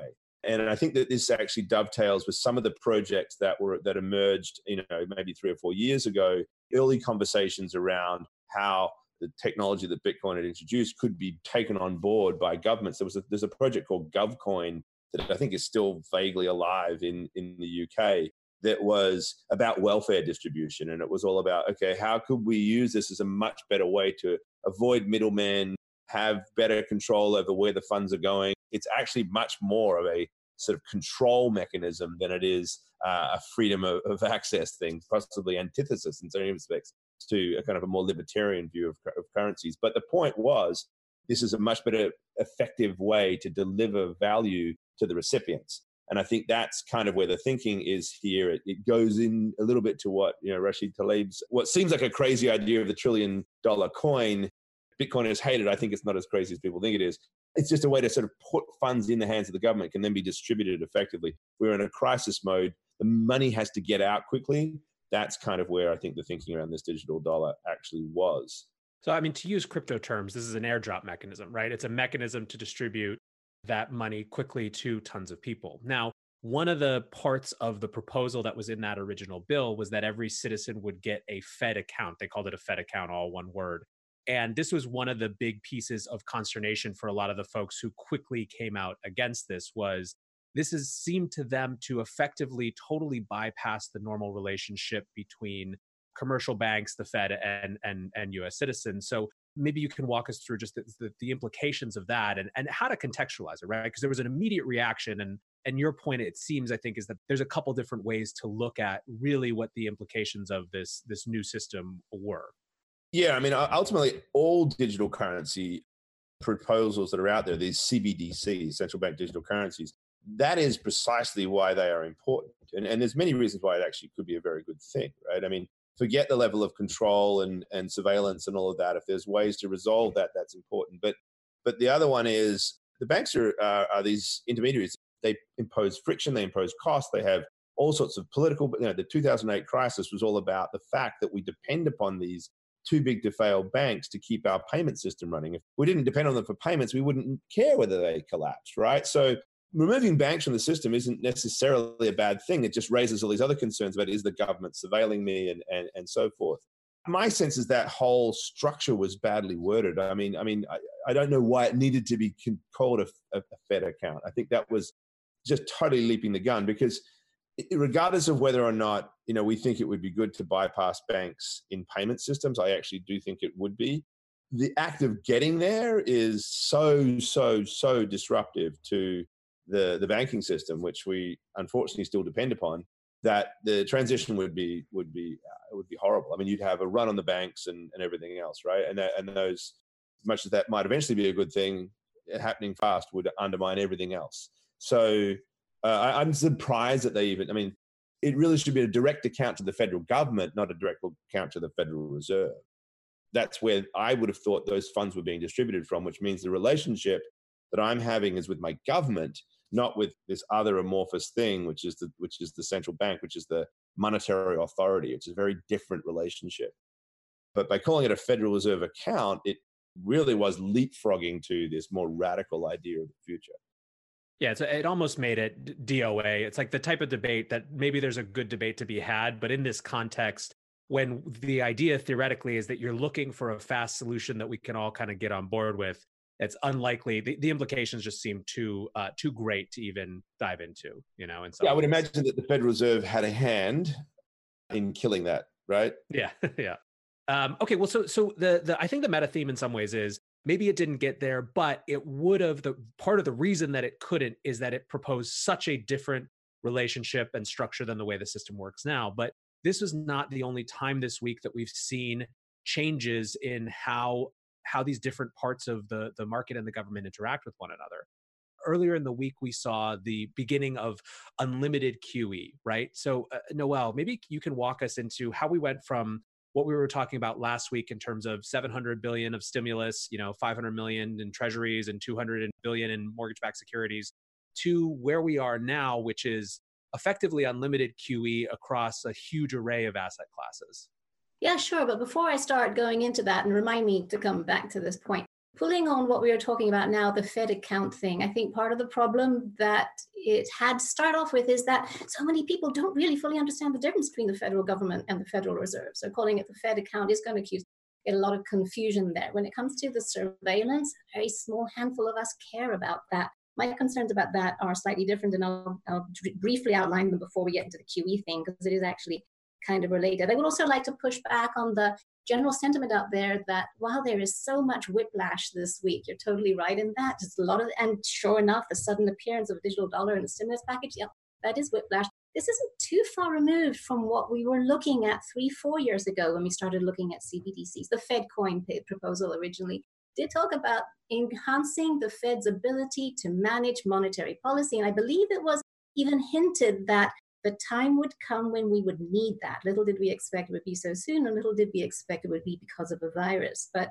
that was one of the reasons why a Fed account in everyone's hands was touted as being something that would help with economic management, monetary management, above everything else, because it does make it possible to have negative interest rates. If we can have cash, you can't really have negative interest rates. However, that's a totally different discussion. My problem with the approach of the Fed account is who gets one, who decides who gets one, and how is that going to be isolated from political interference? I mean, even if we just decide that everyone with a social security number gets a Fed account, that, I guess, by extension means that no illegal immigrants would, even if they have been there for 20 years and paid taxes. And that in itself is a political decision, which I'm sure the Federal Reserve would very much like to stay away from. So that's a different thing to look into. The QE that you brought up, there's a minefield to unpack there. This is an extension of that, a necessary extension of that. I think we mentioned last week, or maybe in some other conversation, that the QE that we know and love, and I live in Europe and we've been living with it for as long as you have, if not longer, even no end in sight, is not about putting money into the hands of the consumers. It's about supporting markets. That's all that QE can do. QE can do nothing but support capital markets. That's a good thing to do, but it doesn't help put food on the table. And we have to get our heads around the fact that we are at war and a lot of people are going to lose their jobs. This is a very sad fact of the shutdown that we're seeing across the world at the moment. I don't know if you guys saw the paper or the essay that James Bullard from the head of the St. Louis Fed put out. I think it was yesterday, day before. Days are blurring. I don't know if that happens to you. Where he's expecting 30% unemployment in the US. 30% unemployment in a country that doesn't have a great welfare system is going to push people to the brink of starvation. So this putting money into people's hands is necessary to avoid the social revolt that, let's face it, we know could happen and we definitely want to avoid. So how do you do that? You put money into people's hands. One thing that in Europe we marvel at is that in America, you still use checks. I mean, is the government really going to mail checks to people? I haven't seen a check in decades. Mailing checks to people means you need to have an address. That already reduces the potential impact. People who don't have an address, arguably perhaps, are the people that most need this help.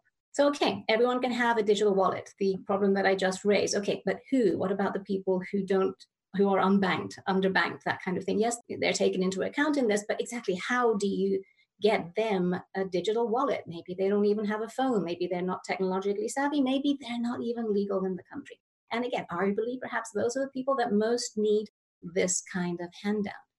But, and then I'll wind down on this rather sobering thought, if we are putting money in the hands of the consumers, however necessary it may be, at a time when supply is tight because of various supply chain constrictions, that is inflationary.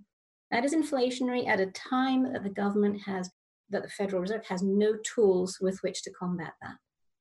I'm not so sure that it is at this stage inflationary, Noelle. I think that there's also a massive demand shock underway, right? I mean, we know that it began with the supply constraints, but all of those conferences that have been shut down, all of those travel orders that have been shut down, all of that's a massive demand constraint, right? So the excess supply of money is going to be meeting a kind of a shutdown in demand as well. Without that demand, then the inflationary impact doesn't happen. Where I think the inflation comes is down the road, right? I'm not saying that they're not inflationary risks in this. What it does to faith in the entire system itself, such that when demand does come back and the Fed is suddenly sitting there with a massive balance sheet of everything, it owns America, right? It now is sitting on all of that credit risk, and its independence has been challenged by the fact that it's been buying up everything. That then is where we move into what I call my sort of Argentinization of America. And that's a scary thought. I'm not saying it's going to get there, but that's the inflation vehicle to me. Not right now, because I was thinking about this as well. And I was thinking, oh my goodness, there's going to be inflation because we have a supply shock. And so there's no goods to be purchased. I actually think you've got a kind of a synchronous kind of collapse in demand and supply at the same time. And therefore, it's not now, it's in the future. It's more about the institutional breakdown that creates inflation rather than the macroeconomic circumstances of the current moment. And it's therefore a delayed effect rather than an immediate one. Yeah, I don't disagree with you that's going to happen later. It's certainly not going to happen now, not in the US and not in Europe. But it has already been happening in many of the emerging economies, which are increasingly important in this globalized world. And the withdrawal from globalization, the unwinding of globalization, has already started to push prices up. Globalization brought prices down. You unwind that, prices of manufacturing are going to start going up. We haven't started to see that yet because the supply chains are constricted. And as you say, there isn't the demand. But the demand that the handout that the Fed is contemplating here in its stimulus package isn't about let's go on holiday, let's go to the movies. It's about let's not starve. And so that is going to have a kind of different impact on the price of food, which is in the inflation basket. The price of a lot of the things that QE is pushing up, they're not in the inflation basket. The technology is not reflected adequately in the inflation basket. A lot of it is going to be an accounting thing, but that doesn't matter because there's so many policies that are still linked to that number, however badly it may be calculated. Of the banking system going forward, like you had in Argentina, it's very safe to say that most of the US banks and European banks are much stronger now than they have ever been. Even now with the credit crunch that we have coming, there isn't much of a doubt that they'll be okay through their capital requirements. That's something that you didn't get in Argentina. But it's a payments thing. We've talked about that before. It's going to be a get money into the hands of people thing so that they can pay for things, is what we've been talking about here. And the major concern is that should inflation come up, be it soon, be it later, what's the Fed going to do? Key debate, right? So I don't know. I've had, and Noel, you've had these conversations with economists for years as well, but I've always had them say, okay, what is inflation, right? So there's a one-off inflation, right, which is something that may well and definitely, we could see the CPI jump, certainly because of that food basket thing you're referring to. That's always a possibility. That is not inflation, right? That's an increase. The question is, does it then get baked into the cycle so that higher prices beget higher wages, beget higher prices and wages, and it just gets this vicious cycle. And that's why, Milton Friedman always said inflation is what is it? Always and everywhere a monetary phenomenon or something. At the end of the day, it's how much money's out there.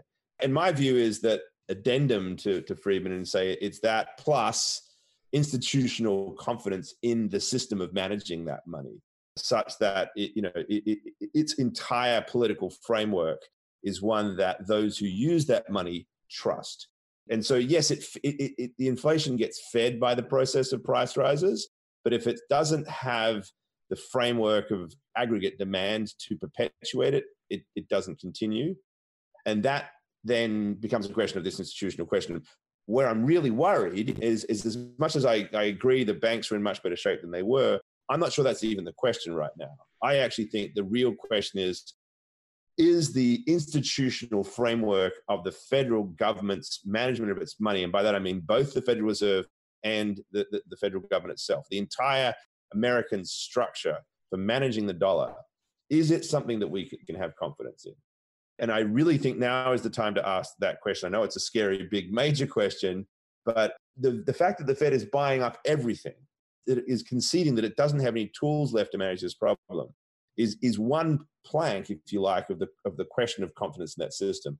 The other is the actual federal government itself. The inadequacy of Washington's response to this crisis, the sheer lack of planning. Its model of capitalism doesn't have the vehicles for actually imbuing the confidence of its population. So the fact that we don't have a welfare safety net is actually, at times of crisis, a question of how valid this political structure actually is.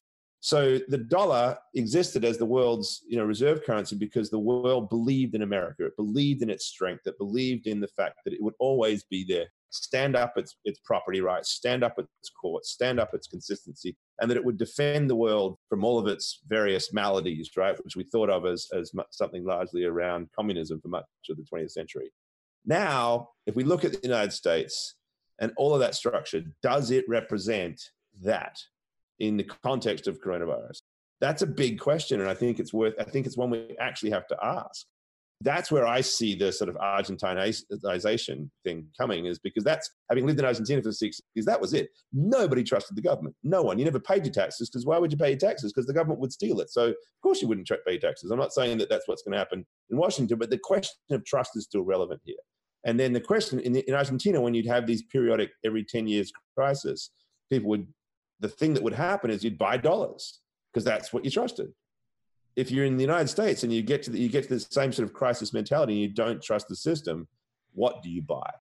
And maybe I'm being extreme and dystopian and everything else. And I'm prepared to suggest that I'm not fleeing the country and buying a bunch of spam and guns right now. I'm actually believe that we can get out of this. But I just think that we've never had a moment like this where that fundamental question of the underlying structure of our monetary system is actually at question. I agree. In fact, I think it goes even deeper, and I think it's quite healthy to wallow in some dystopian scenario setting, because it does give us an idea of what could come and also how we could get out of it. I agree with you totally on the fractures that we're seeing in trust in the institutions that are supposed to be taking care of. I would say it goes even further, as in the trust in money. Right now, money is being thrown around. And is that going to protect people's health? No, it's not. Is that going to keep families intact? No, it's probably not. Is that going to put food on people's table? Maybe, but what kind of food and for how long? I would say that this is going to bring up some very interesting questions in money. What is it for? Yeah. Is it what we need? And while we can argue that the institutions that we know and love have done a great job so far in keeping us pretty safe, right now I think nobody really feels very safe out there, no matter how comfortable we are in our social isolation. So the questions are going to go very, very deep, and the answers that we're going to come up with are going to be troubling. They're going to cause turmoil, no doubt, but let's face it, this is something that those of us that have been looking at the cryptocurrency sector for a while have been wrestling with for a while. What does an alternative look like? We also have talked about, since we got into this sector, what would it take for global attention to focus on the idea of a sovereign currency. We agreed back then that it would be a pretty ugly world were that to happen. I think we can also probably agree. I'm not saying we're there now, but we're the closest we've been since Bitcoin was unleashed in 2008. I do hope that we actually have a chance to think about what money actually is out of this, right? Because I think that's ultimately it. And that's where it gets really interesting and potentially very hopeful, because we can start to think about money differently. The idea that money is something that we accumulate, and in some respects, virtue signal my power, my strength, as opposed to what I always think money is a tool.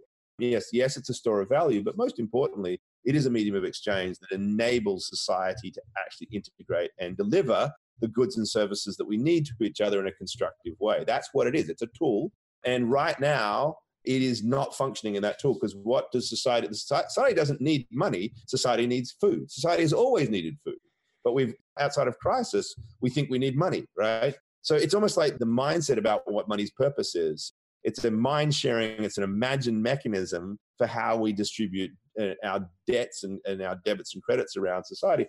So if we can actually get to a world where we can go, hang on, what do we actually need now? We need systems of value exchange. We need systems of trusted value exchange that have to function in a modern digital economy, in a decentralized architecture where the governance is very different from what we currently have in nation states. Then we get into cryptocurrency. Then we're like, that's why it exists. So I find this a really kind of potentially hopeful discussion. It's just that society is not there, right? I mean, we've built this sort of mythical notion of money. We've raised it to this level of obsession. And now's the time to go, actually, what do we care about? What are we trying to achieve? Okay, so society's not there yet, definitely. But, a month ago, we would have said society would never shut down. It would never order everyone to stay home. And man, did that happen fast. As I'm talking to you from Spain, where we've been in mandatory lockdown now for a week and a half. I mean, literally, the police will stop you if you go outside. It is like that serious. We thought that was totally unimaginable. In the ideology that you mentioned as well, talk about whiplash, ideology is swinging all over the place. We had Boris Johnson in the UK proposed some issues that Corbyn, who's left of left, was excoriated for just a few months ago. The exact same things, if not more so. We also have, drawing back to QE, we also have what is almost the Federal Reserve buying the debt, buying bonds of heavily leveraged private corporations. We have what's tantamount to the nationalization of the bond market. Again, ideologically, that would have been unthinkable a month ago. In February of 2010, The Onion put out an article called U.S. Economy Grinds to Halt as Nation Realizes Money Just a Symbolic Mutually Shared Illusion. So, of course, The Onion got there first. I tweeted out the other day, this changes everything or this changes nothing. What do you think? And I got like 100 million responses, right? Because purposefully didn't have any in between. And I am firmly in the everything camp. I don't think that a single person on this planet is going to come out of this crisis with a higher opinion of government than they had 3 months ago in any part of the world. Now, they may be glad that they had a particularly, good light in the dark. I think New Yorkers are feeling happy to have Cuomo in office right now, as a for example. But they still had the chance to watch this. Noel, you said that a month ago we couldn't have imagined lockdown. Well, we certainly could have, because hundreds of millions of people in the supply chain capital of the world were in lockdown or just coming out of it. And we chose to ignore it. And media chose to ignore it and focus on whether Silicon Valley was being silly about handshakes, and the entire US leadership on both sides of the aisle chose to ignore it and just hope that somehow American exceptionalism extended to airborne viruses. Like, this is just an absurdity. And the anger that people are feeling right now, I mean, I can barely hold my tongue even having this conversation with you guys about the root baseless cynicism. 30% unemployment and a $1,200 check. Are you kidding me? Are you kidding? Where in America is a $1,200 check going to get you more than one trip to the grocery store and rent? In most places, it's not going to get you even close to that. It's unfathomable, right? And it is, I believe, to your point, both of your points, going to call into question everything that we think.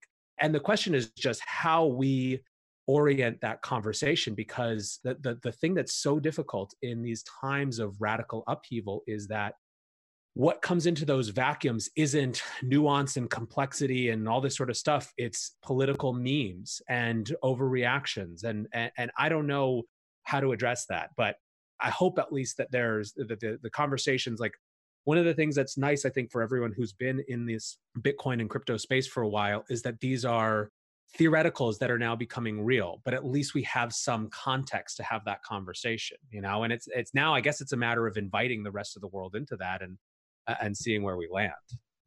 Yeah, I totally agree. And this is not something that anyone who works in the sector is happy about. We would really, really rather not have gotten to this point at this stage so fast and have so many people really suffering out there. And we all know it's going to get worse as well. So this isn't something that we're happy about, but it's here and it's going to change everything. I am definitely in that camp. It's going to change more than just finance. As Michael said, we need food.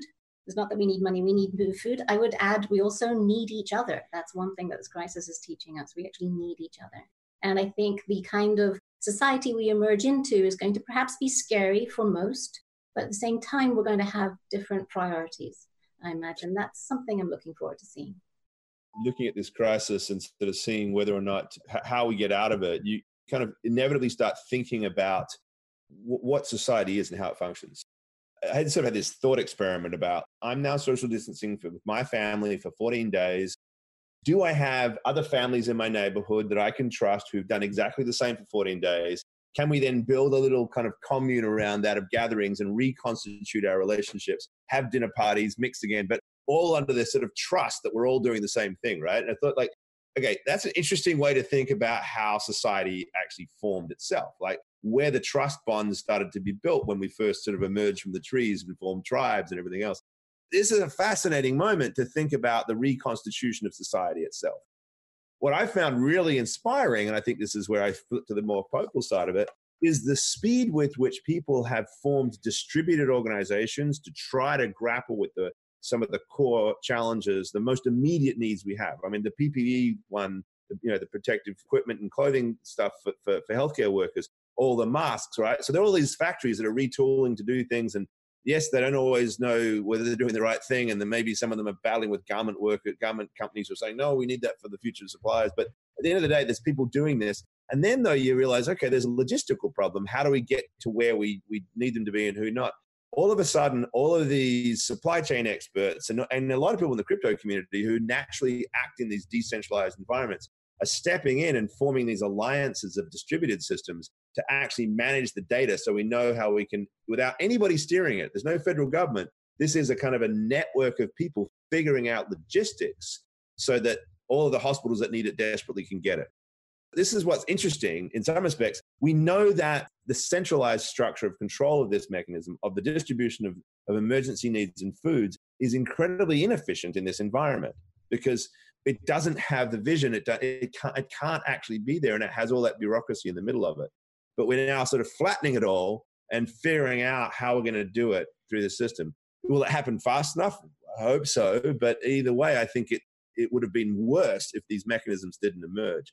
And that's what I find inspiring, because this is organic stuff. This is no one telling them what to do. These are just communities that are popping up and forming these alliances and getting, material where it needs to go. The human capacity to organize in that regard, the sort of Yuval Harari idea of storytelling and like how we actually manage to organize around just a common idea as it is playing out in sort of real time in front of us right now is fascinating, and I think actually quite inspiring.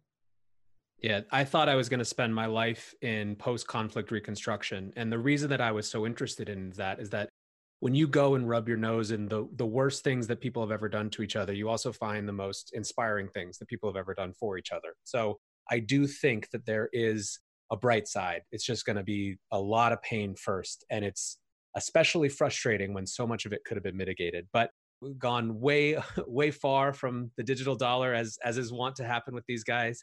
I appreciate you being here. Let's do it again, because next week, who knows, there'll probably be something new. Yeah. With some more whiplash thrown in for sure. Yeah, exactly.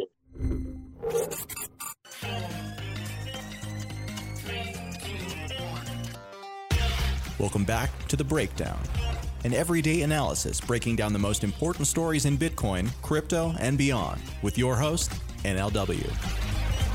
The Breakdown is distributed by CoinDesk. Welcome back to The Breakdown. It is Thursday, March 26th, and last night, after a day of debate and consternation and frustration and examination around the $2 trillion stimulus package, it came out that BlackRock was being recruited to direct part of the bond buying program. So here's the quick take from Bloomberg. As part of its whatever it takes effort to reduce the economic pain from the coronavirus pandemic, the U.S. Federal Reserve enlisted BlackRock Inc. to direct 3 of its bond buying programs. It's not the first time the government has partnered with the asset management behemoth, which under the arrangement could buy some of its own funds on behalf of the central bank. Now, if this sounds to you to be completely insane, the conflict of interest to end all conflict of interest, you are not alone. Last night, the CSO of CoinShares, Meltem Demirors, wrote, "They're not even pretending anymore. They are paying BlackRock to bail out BlackRock, and they are patting themselves on the back. But hold on, it's going to take us at least 4 months to print your check and send you your check." Now, there's an interesting phenomenon in daily podcasting during the coronavirus where at least once a week you have to have a conversation that's less normal interview and more drink wine and be angry. And so I pinged Meltem right after this comment, and she was in the same mood, and so we got on a video chat and started riffing. What follows is, on the one hand, basically a session of Meltem's podcast, What Grinds My Gears, but on the other hand, a real call to action, I think, for the crypto community to ask, what are we going to do with this moment? We discussed yesterday with Noel Atchison and Michael Casey of CoinDesk that there is an interesting moment here where for what's likely a very brief window of time, people are having a very different conversation about the nature of money and the nature of the economy. I would argue that it extends as well to the nature of power and institutions and trust. And in this context, Bitcoin is a gateway for a much wider set of conversations. Now, Meltem's main point, her main frustration, is that she thinks that all too often right now, we're squandering the opportunity, the attention opportunity that could be flowing into this. And so this is the real question of this extended conversation is, what are we going to do at this moment? Can we actually transform this into a context for redesigning the world around us in a way that is more equitable in a self-sovereign context, that is more empowering to individuals to have control over their financial lives? It's a big question. It's a big set of questions, but Meltem's a great voice to have as part of that conversation. So I hope you enjoy this conversation. Now, 2 caveats. One, as with all of our long interviews, this is edited extremely lightly to preserve the nature of the conversation. And second, this is a little bit more expletive than our normal interviews because, again, as I said, this was after a long day of frustration and many weeks of frustration and involved wine. So I hope that you enjoy the conversation, and I'll be back at the end with a wrap-up. All right, we're here with Meltem. We are having a wine and what is happening session. A wine and rage fueled evening. Yeah, this is I've been doing podcasts all week where like today I almost had to stop and like break in because it was such a calm discussion that I was almost losing my mind. One thing that I want to do beforehand, just because it's really important to me, small businesses around the country are, as everyone knows, going through an incredibly tough time. The godmother of my child, my wife's best friend, has a really awesome boutique in LA called Riri Ku. It's her dream. It's always been her dream to build a store where she can go source the coolest stuff that she can find anywhere. She just got back from a sourcing trip to Morocco, which is like way the wrong time because she really like pushed the budget to make it happen, but came back with some awesome stuff. So instead of like a normal sponsorship, I'm shouting out Riri Ku this week. Meltem, I'll share the screen. For those of you who are listening, Meltem and I are doing this via video because it's going to be more fun to yell together. But I'll put the video up on YouTube as well. And so basically, like I said, Riri Ku, it's like home goods, vintage finds. She just came back with all these incredible rugs and runners from Morocco. I like that rug. Yeah, it's like rad. She has like it's a very like LA clean style and like keep scrolling. I'm shopping. Keep scrolling. Okay, all right. Ooh. So yeah, you want me to that cheeky BB rug has my name all over it. Right. So super rad. You can see, like my living room rug could use some work. It's like a white fuzzy rug, but this is just like the upgraded white fuzzy rug. I think it's perfect. Okay. Also, you know what? Podcasting and like videos from home have made me realize. I moved in like over a year ago, and I basically took my furniture from my old place, which was way small. I just threw it in here. I finally got a new couch, but like I haven't done anything to my walls. So I have just started like accelerated the process of like actually putting things in my house because I feel very self-conscious about the fact that I have bare walls. So actually I bought some canvases and I'm going to make my own art. So hopefully next time I do a video, there will be something on these walls. It'll be I love it. Terrible, but it'll be fun. Amazing. Well, I'll pick out something from Riri Ku that I think is good and to get you started. I'll send it over. If anyone who is listening wants to check it out, it's ri-ku.com, and you can use breakdown20. I'll put this on Twitter too, but that is my shill for the day. 20% off. Ooh, that rug's looking extra good. Did they take Bitcoin? Here's the real question. Did they take Bitcoin yet? I don't think no, but yes, via me. We can do an OTC trade for Bitcoin for this for sure. Okay. So anyways, you know, everyone's going through this. I know Pomp has put small businesses that are hurting on his Pompcast this week. I know other crypto podcasters and I have been talking about trying to just, you know, we don't have much, but we do have some amount of audience and everyone can use whatever they can have right now. But speaking of the little guy and the perpetual stomping thereof, Meltem, what should we start being angry about? Where do we even begin? Okay, look, I've been angry for a long time.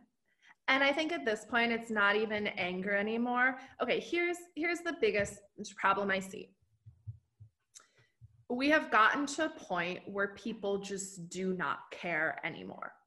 Okay, so I want to lay out, you know, I like my facts, right? So I want to lay out like some really quick facts just to set the tone and the context for what is happening. And I shared this on my Twitter this morning, and I'm going to keep trying to share facts because I think it's really important to use this time to educate. Like this may be the one time that people actually care about how money works and like how finance works, and they may actually pay attention. So I'm going to try to give people like good, compelling facts that make them smarter and help them understand what's happening. That's really my role. I'm an educator at heart. Okay, so basically here's how the world works. So if we think of the government as a business, which it kind of is, right? Government started, the way that governance started is like you had someone, a monarch typically, who would oversee an area. And what they would do is they would have income in the form of taxes they levied on people and stuff they would just take from people. And they would spend that on a bunch of different stuff. Okay, so in the US, the government's primary source of income is what, Nathaniel? Taxes. Taxes, that's right. Okay, So the government pays for stuff by collecting taxes. They typically collect, like this year they're expecting to collect around 3.7 trillion in taxes, close to 4. Okay, who do you think pays the majority of taxes? Do you know? Not big corporations that you would expect. Right, so 75% of taxes come out of your paycheck. Okay, here's how it happens. 50% of tax is individual income tax. So it's income tax that you see coming out of your paycheck, and it's income tax that you pay at the end of the year. Now another close to 40% of tax is payroll tax. So you get taxed not only once, but you get taxed twice, because out of every paycheck, when you look at your little pay stub, or if you're self-employed, you've had the pleasure of paying self-employment tax, which I didn't even know about until the end of 2018, and I was horrified. So you pay Social Security, Medicare, and Medicaid, okay? So fully 75% of taxes comes out of your paycheck and comes out of what you earn. Corporate income tax accounts for about 10% of tax income, right? Really teeny tiny. The Fed makes a little bit of money, there's excise taxes, and there's some other things thrown in there. But the majority of how the US government is funded is money from people like you and me. And by the way, the wealthier you are, the less you pay in tax, right? That's a fact. So the tax revenue comes disproportionately from people like you and me, middle class, upper middle class, maybe the lower end of upper class. But if you're really rich, you're not paying, 45% effective tax rate. Definitely not. Okay, now here's what's interesting. The US government, like many of us, spends more money than it makes. On an annualized basis, the federal deficit, or the difference between what we earn and what we spend, is usually anywhere from $500 billion to this year in the budget, it's expected to be a full $1 trillion. We've been at this for a while. So our overall federal deficit, the amount of money that the US government owes, that it has spent that it doesn't actually have, is over 23 trillion. Our annual GDP, or gross domestic product, the sum of everything that's produced in the United States in 1 year, is 22 trillion. So we owe more money than we can ever reasonably expect to make. Then you add in the fact that there are these things called unfunded liabilities. And what an unfunded liability is, so the 23 trillion of deficits that we've accrued are liabilities that we're aware of. But then there are all of these unfunded liabilities in the form of Social Security that needs to be paid. It's been promised to people, but the amount of money in Social Security won't fulfill. Medicare, Medicaid. So all of these benefits that people are relying on in their retirement that money's not there. So if you add all of that up, that's $120 trillion of unfunded liabilities. If you take 120 trillion and divide it by 4 trillion a year in tax income, that's 30 years. If you take it and you divide it by the number of tax-paying Americans, that's close to $800,000 of taxes per American. The average income in America for an individual is close to $40,000. Okay, so the reason I'm throwing out all of these numbers is not because this is a math quiz. The reason I'm throwing out all of these numbers is because I want people to understand that the system we live in is fundamentally unsustainable. Now, deficits are not funded by taxes. So this is an important thing to distinguish. The way that governments pay for deficits, if you have debt that's denominated in dollars, and you also own a printing press that prints US dollars, what are you going to do to pay your debts? Nathaniel. I don't know. I can't imagine anything that you would do. What are you? Or is it maybe money printer go brrr? Yes. So you own the money printer. You have the exclusive rights to the money printer. You owe a bunch of money that's denominated in the currency you print.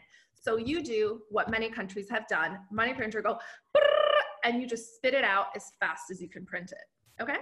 So this is where we're at right now. This is what we see happening.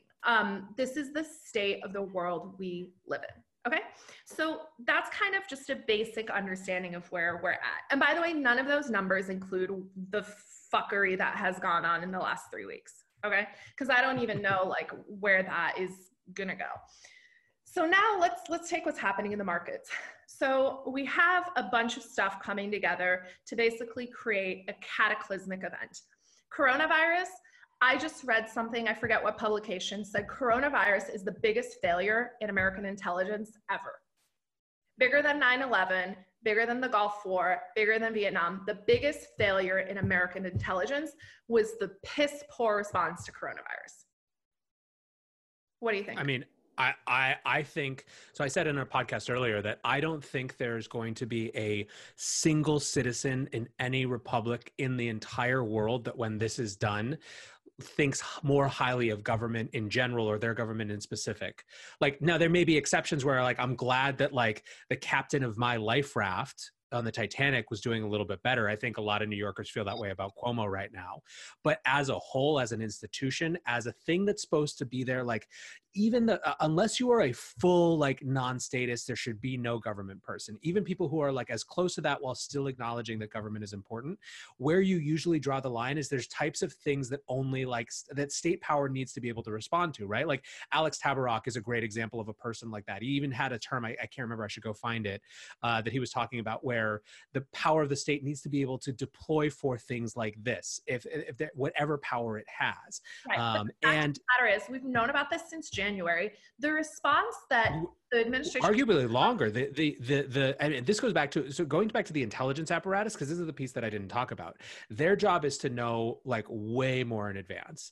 Like and when China, everything, like literally, if you think intelligence didn't know about this for months, you're an idiot. I don't know what else to tell you. This is willful negligence to a degree that is so profoundly disturbing.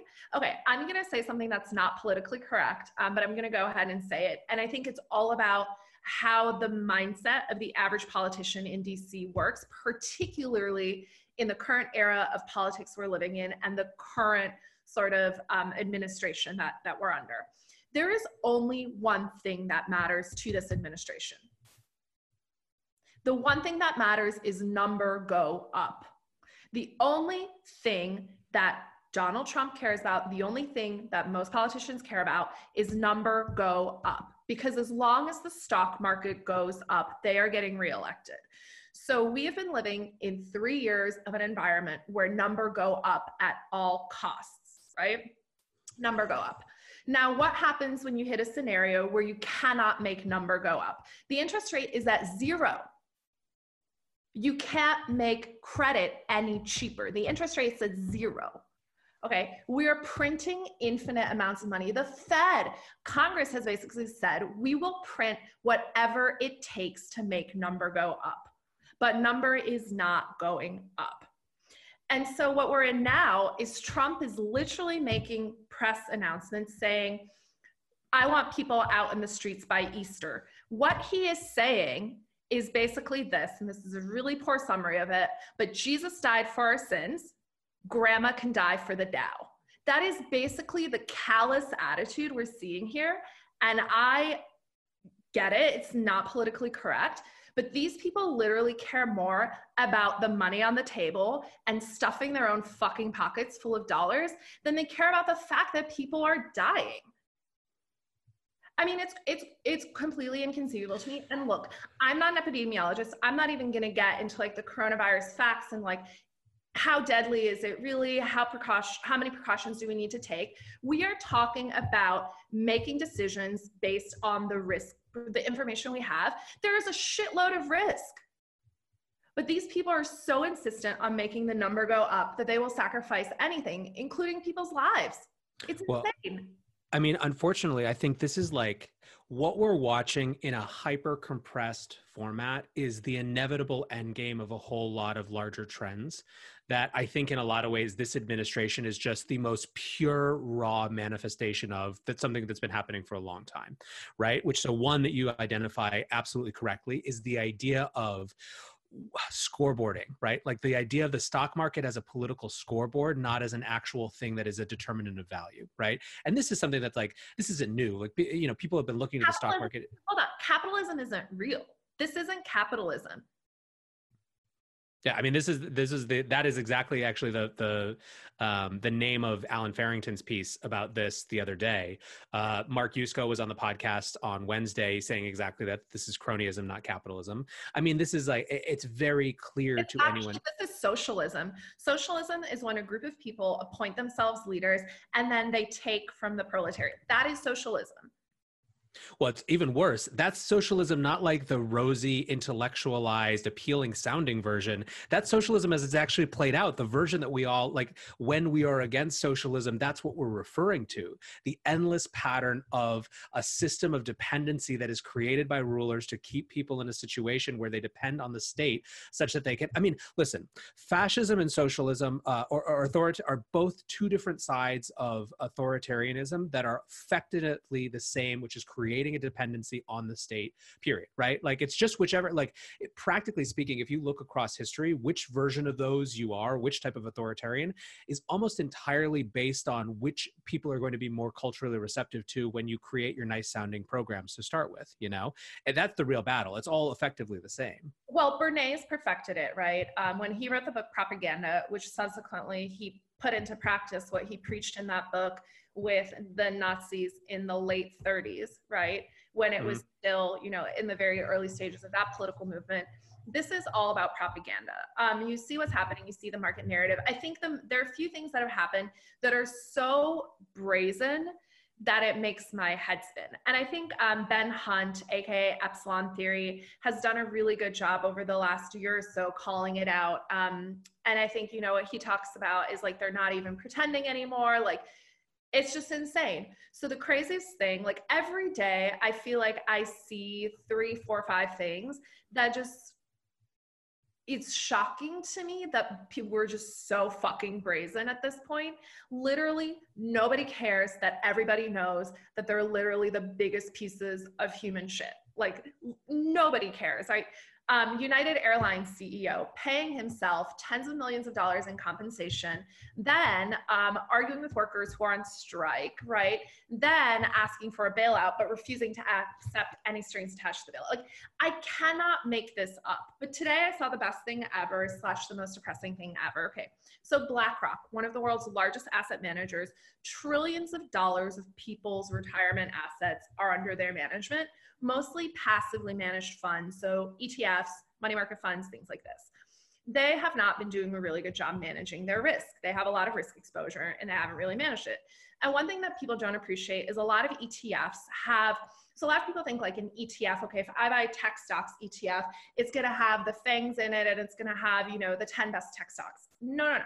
What they do is they stuff the portfolio with a bunch of different assets that have varying liquidity profiles. So in times of crisis, it exacerbates the liquidity crunch in some of the shit assets they shove into the ETF to juice the return, right?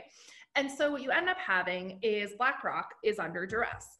Now today, the federal government announced that it was introducing a program whereby it would buy back bonds. Guess who they appointed to run that program for them and who they're going to pay money to do this on their behalf? Just guess. BlackRock. I'm going to go with BlackRock. Right. So basically what you have is a firm that says, we have an advisory firm over here. They're totally independent, guys. Don't worry about it. But what they're going to do is they're going to figure out what to buy back. And by the way, our right arm over here owns a ton of this dog shit. So we're going to have the left arm buy the dog shit from the right arm with your taxpayer dollars. But don't worry about it. There's no conflict. And by the way, we're also going to charge a massive fee. Like, my brain exploded, and then it exploded again, and then it exploded again. And then I thought about the fact that, number one, small businesses can't get loans unless the owners personally guarantee them, number one. Number two, when it comes to writing the average American checks, right? So we look at this $2.5 trillion stimulus package, only about $200 billion is actually going to go directly to taxpayers, and it's not going to get paid out for 4 months at least.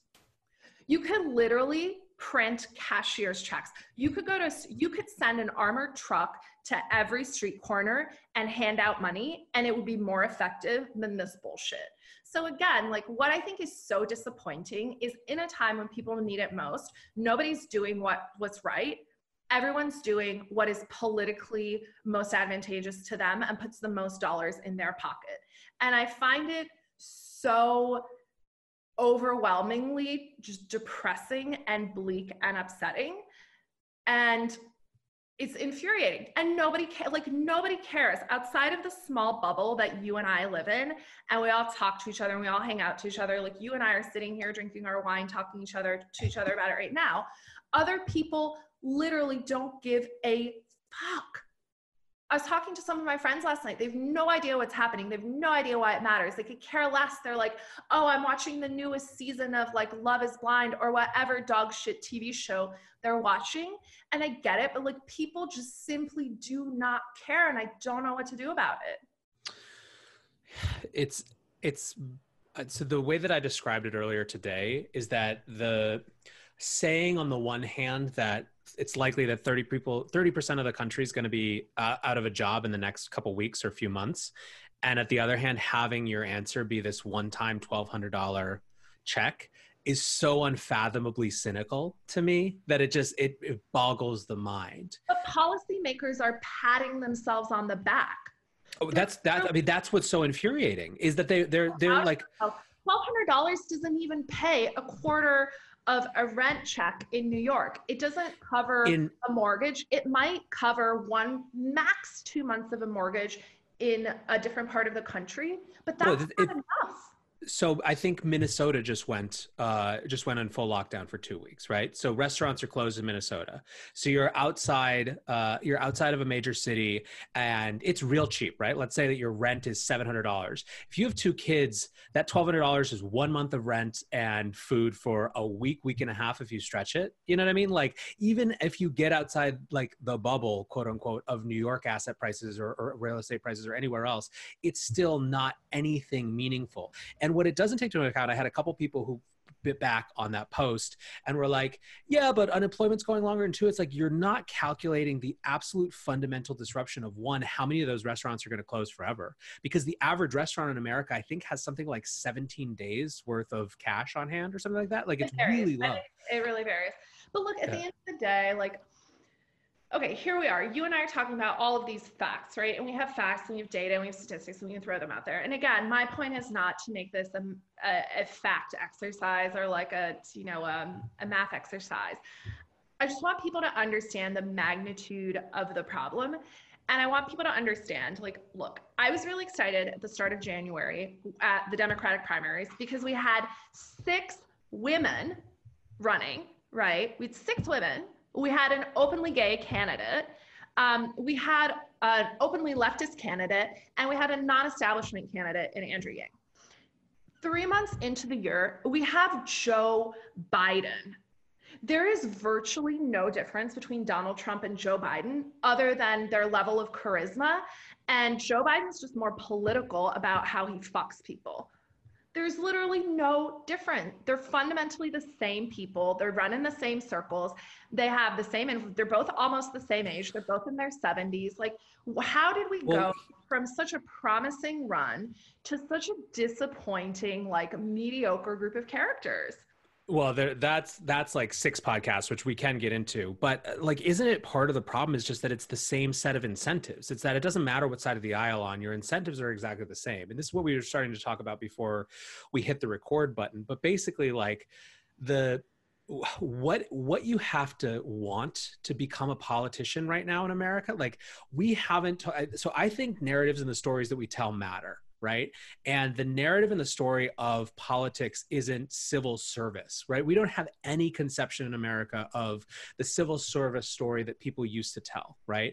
It's the same reason that like we don't hold the military in the type of esteem we should, you know, for what it does, right? Like we don't have that sense of what those things mean anymore. And so when you go in, it's largely and often because you lust after power, right? And the incentive is for you to retain and gain more power, right? You want to get on this subcommittee chair and you want to get ahead, and like advancing your career is an exercise in accumulating power. Turns out that when you accumulate power, it's very easy to start accumulating wealth, and we've designed a system that makes it very easy for those things to flow through one another. But the challenge is, in some ways, from a structural standpoint, is that how would you get people to participate in that who don't have an inner motivation or an inner drive for power? Because it seems like such a terrible exercise. So I would argue, having spent a lot of time looking at this generation that you and I are a part of, that the talent is not flowing into politics because people don't want to be a part of this bankrupt, corrupt system. I think, in fact, it's only since the one weird fallout of Trump being such a surprise to so many people is that for the first time, I did start to see people get off the lines who were like, God, I'm going to hold my nose and do this. Now, and that's not to say that either one, they'll make it in the system, or two, that they won't become corrupted by it. But I think that, like, frankly, we need a generation of people who hold their nose to get into politics and then make it better. A generation of people who are under the age of 70. Like, yeah. So what I think is really interesting about what you just said. So when I think about the world, right, there are three things people want. They want money. If you want money, you go to New York, or you used to go to New York. Now it's San Francisco, because being a tech founder is the way to make money, or being a VC. They want power. If you want power, you go to DC. Or you want fame. And if you want fame, you go to LA, or you get on social media and become an influencer, right? So there's three things people want. There's power, money, and fame. And then there's a group of people like, I don't know what I want. I want knowledge, but I also want to live with purpose. And I think that's actually a common character. When people talk about millennials, one of the common characteristics is millennials aren't as motivated by these traditional paths of money, fame, or power, right? We're motivated by a sense of alignment, a sense of purpose, like a more holistic view of how we fit into this world and the impact that our behavior has and our actions have. And maybe I'm being overly optimistic, but I do think that we view the world through very different lens, because we lived through very different times. I started my career in the midst of the worst economic crisis in recent history. And now I'm living it again in my mid-30s. I don't have a lot of I'm not the CEO of a global corporation that's getting kickbacks from the government. I don't have the privilege of being one of the people who gets given a money printer. And I think there's so many fundamental issues with all of the incentives we've built for people in this country. And I do still believe, like, looking at the rest of the world, I do still believe that the United States is a place of tremendous opportunity. I do still believe that there is an amazing amount of creativity and talent and just like chutzpah in this economy. I think the issue is that the flow of capital and the way capital accrues has been so grossly distorted that the only thing that pays, literally the only thing that pays, is to be an owner and a driver of capital. Labor is no longer productive. Like, you cannot make a living as, a creative. You cannot make a living as a writer. A lot of people joke about that, but I think that's tragic for an independent media. There's so many really important parts of our society that have just been squeezed out by the financialization of everything. And that financialization has only benefited a very narrow slice of people. So 2 facts I want to throw out. 3 men between them, Warren Buffett, Jeff Bezos, and Mark Zuckerberg, own more wealth than 50% of all Americans. So that's 1. 2, the second fact I want to throw out is almost 90% of all stocks in the US are owned by 10% of people. And by the way, this liquidity crunch that's happening, guess who's selling stocks for money? People who don't have a rainy day fund, people who need cash. Guess who has spare cash to buy more stocks? People who have capital, right? So each cycle, each liquidity crunch we go through just further exacerbates this wealth disparity. And in every epoch of human history, what has happened when the disparity of wealth gets too great? What happens? Revolution, man. Violent overthrow. Like, there's violent, then there's nonviolent. But I think a good way to characterize it is you have exit and voice, right? Like, we've been trying to use voice. People are screaming. I think more people need to scream, but now it's time to act. So when are the pitchforks coming out? Have you had the conversation with friends who don't at all come from like the Bitcoiner world, where you try to be like, no, listen, the problem isn't exactly as clear as just like rich people, poor people, or student loans or anything like that, kind of like the popular narratives from the left wing of the Democratic Party, for example, that ran earlier this year, but has to do with like the fundamental structure of the way that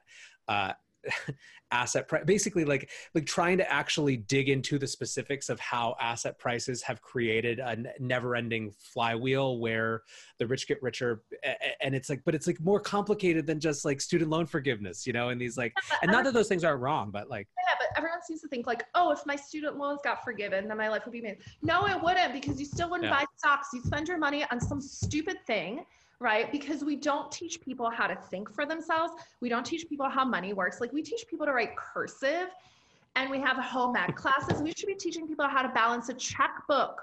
Like, what concerns me the most is there is zero financial literacy. There's zero understanding of how the economy works. There's just, people just do not care. And it infuriates me. It makes me sad. The reason I'm so outspoken is I'm trying to get people to care about something that I care about a lot, but it's really hard to do because just nobody cares. And even when they do care, the answer is, well, what do I do with this information? And by the way, Bitcoin is not the solution to the problem. The answer is not, hey, spend all of your money on this asset that I own a lot of so that the price will go up. That is also not the answer. That is a fucked up answer. That is also not the answer. Telling someone to buy Bitcoin and telling them that's the solution to their problem is a terrible answer. It's a terribly incomplete answer. I would argue that it's almost a dereliction of the duty of Bitcoin in some ways. Like, part of like what I want to do with this podcast is I genuinely believe that for so many people that I've met, Bitcoin becomes a gateway drug to think about systems, to think about complexity, to understand how things work. And that doesn't mean that they go off and they outgrow Bitcoin in any stretch of the imagination. It has, in fact, most people's Bitcoin appreciation has of it. Infinite levels of depth, right? There's, you don't see this chart anymore, but I want to draw it for you. Give me a second. Okay. There's this amazing chart that would like make the rounds back in like 2016. When there were a bunch of new people, right? It was like Eternal September. Okay, hold on. So there's this chart, right? Where you have T on the x-axis and then perception of knowledge on the y-axis, right? So basically this is the chart. So this is time and this is your perception of what you know. So you start out and you're like, I don't know anything about Bitcoin. And then you learn and you learn and you learn. And then maybe like a year or 18 months in, you're like, I know everything about Bitcoin. I'm the most amazing Bitcoiner there is. Look at me. Blah, blah, blah, look at all the stuff I know. And then as time goes on, you move down this curve and you realize that actually you still know nothing because there are just infinite levels of complexity, knowledge, thinking, because the implications are so profound, so many different levels, and there's so many different wrinkles to this.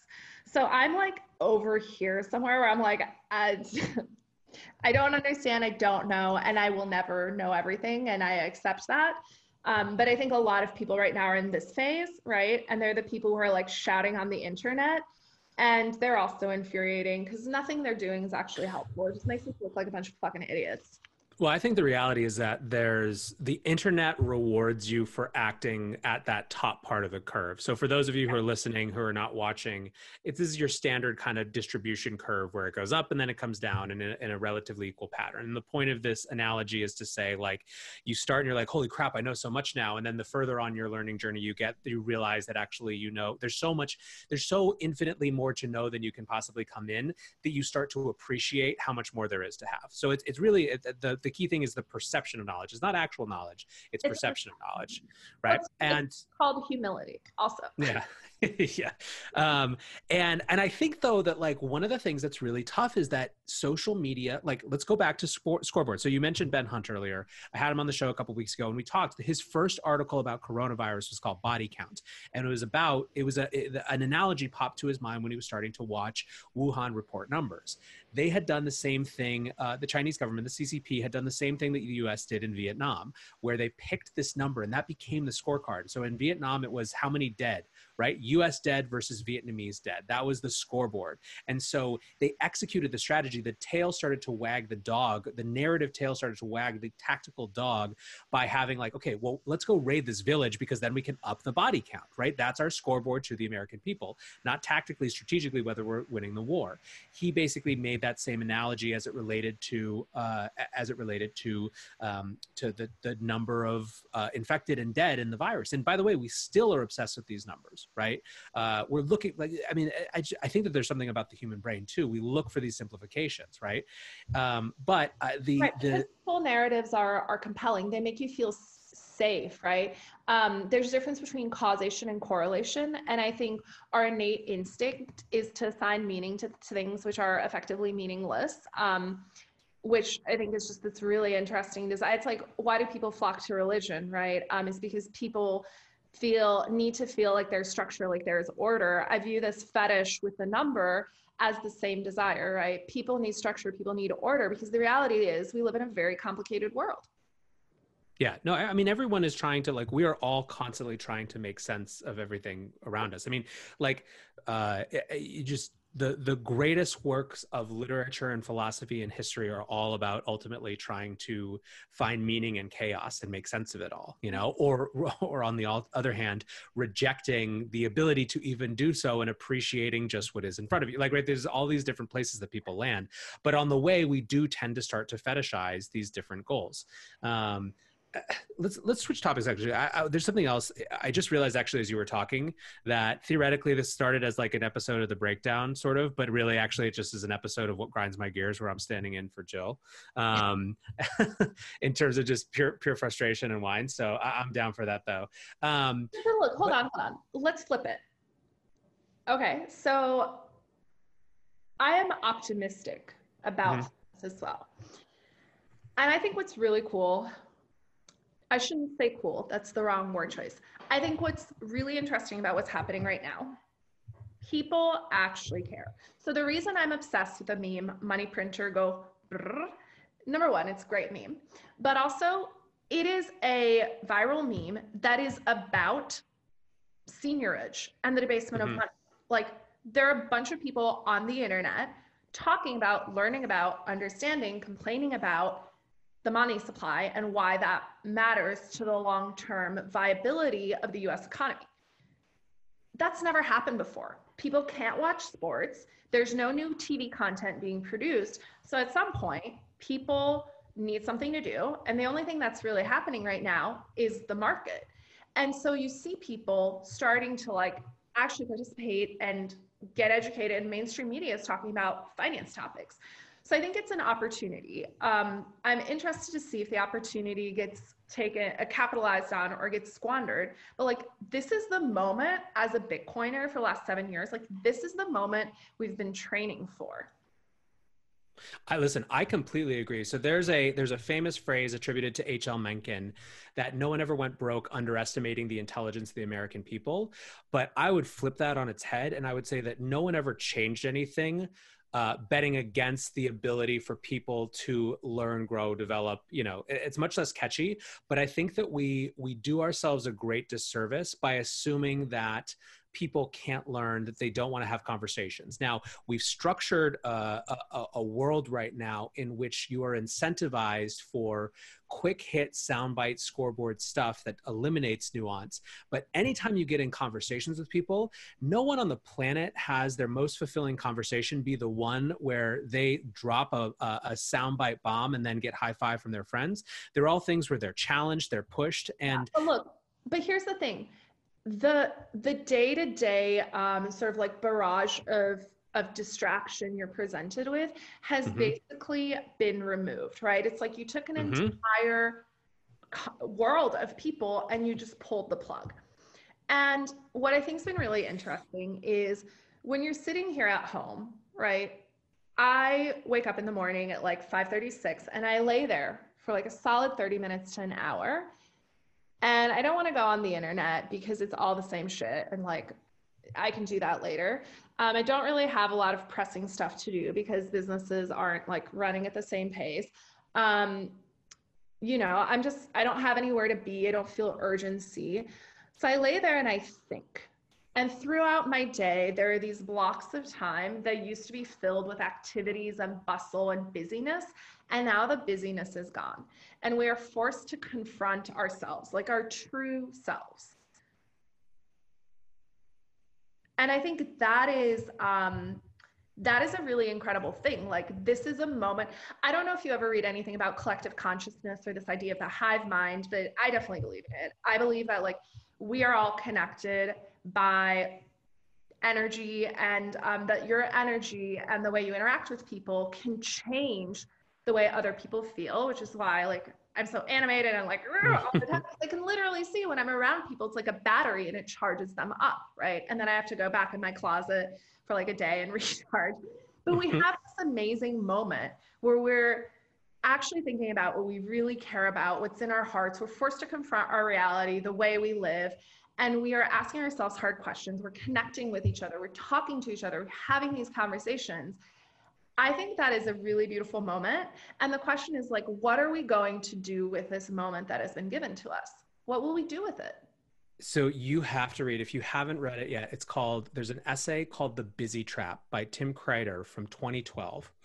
And it is so beyond good. It's in the New York Times and it's not paywalled.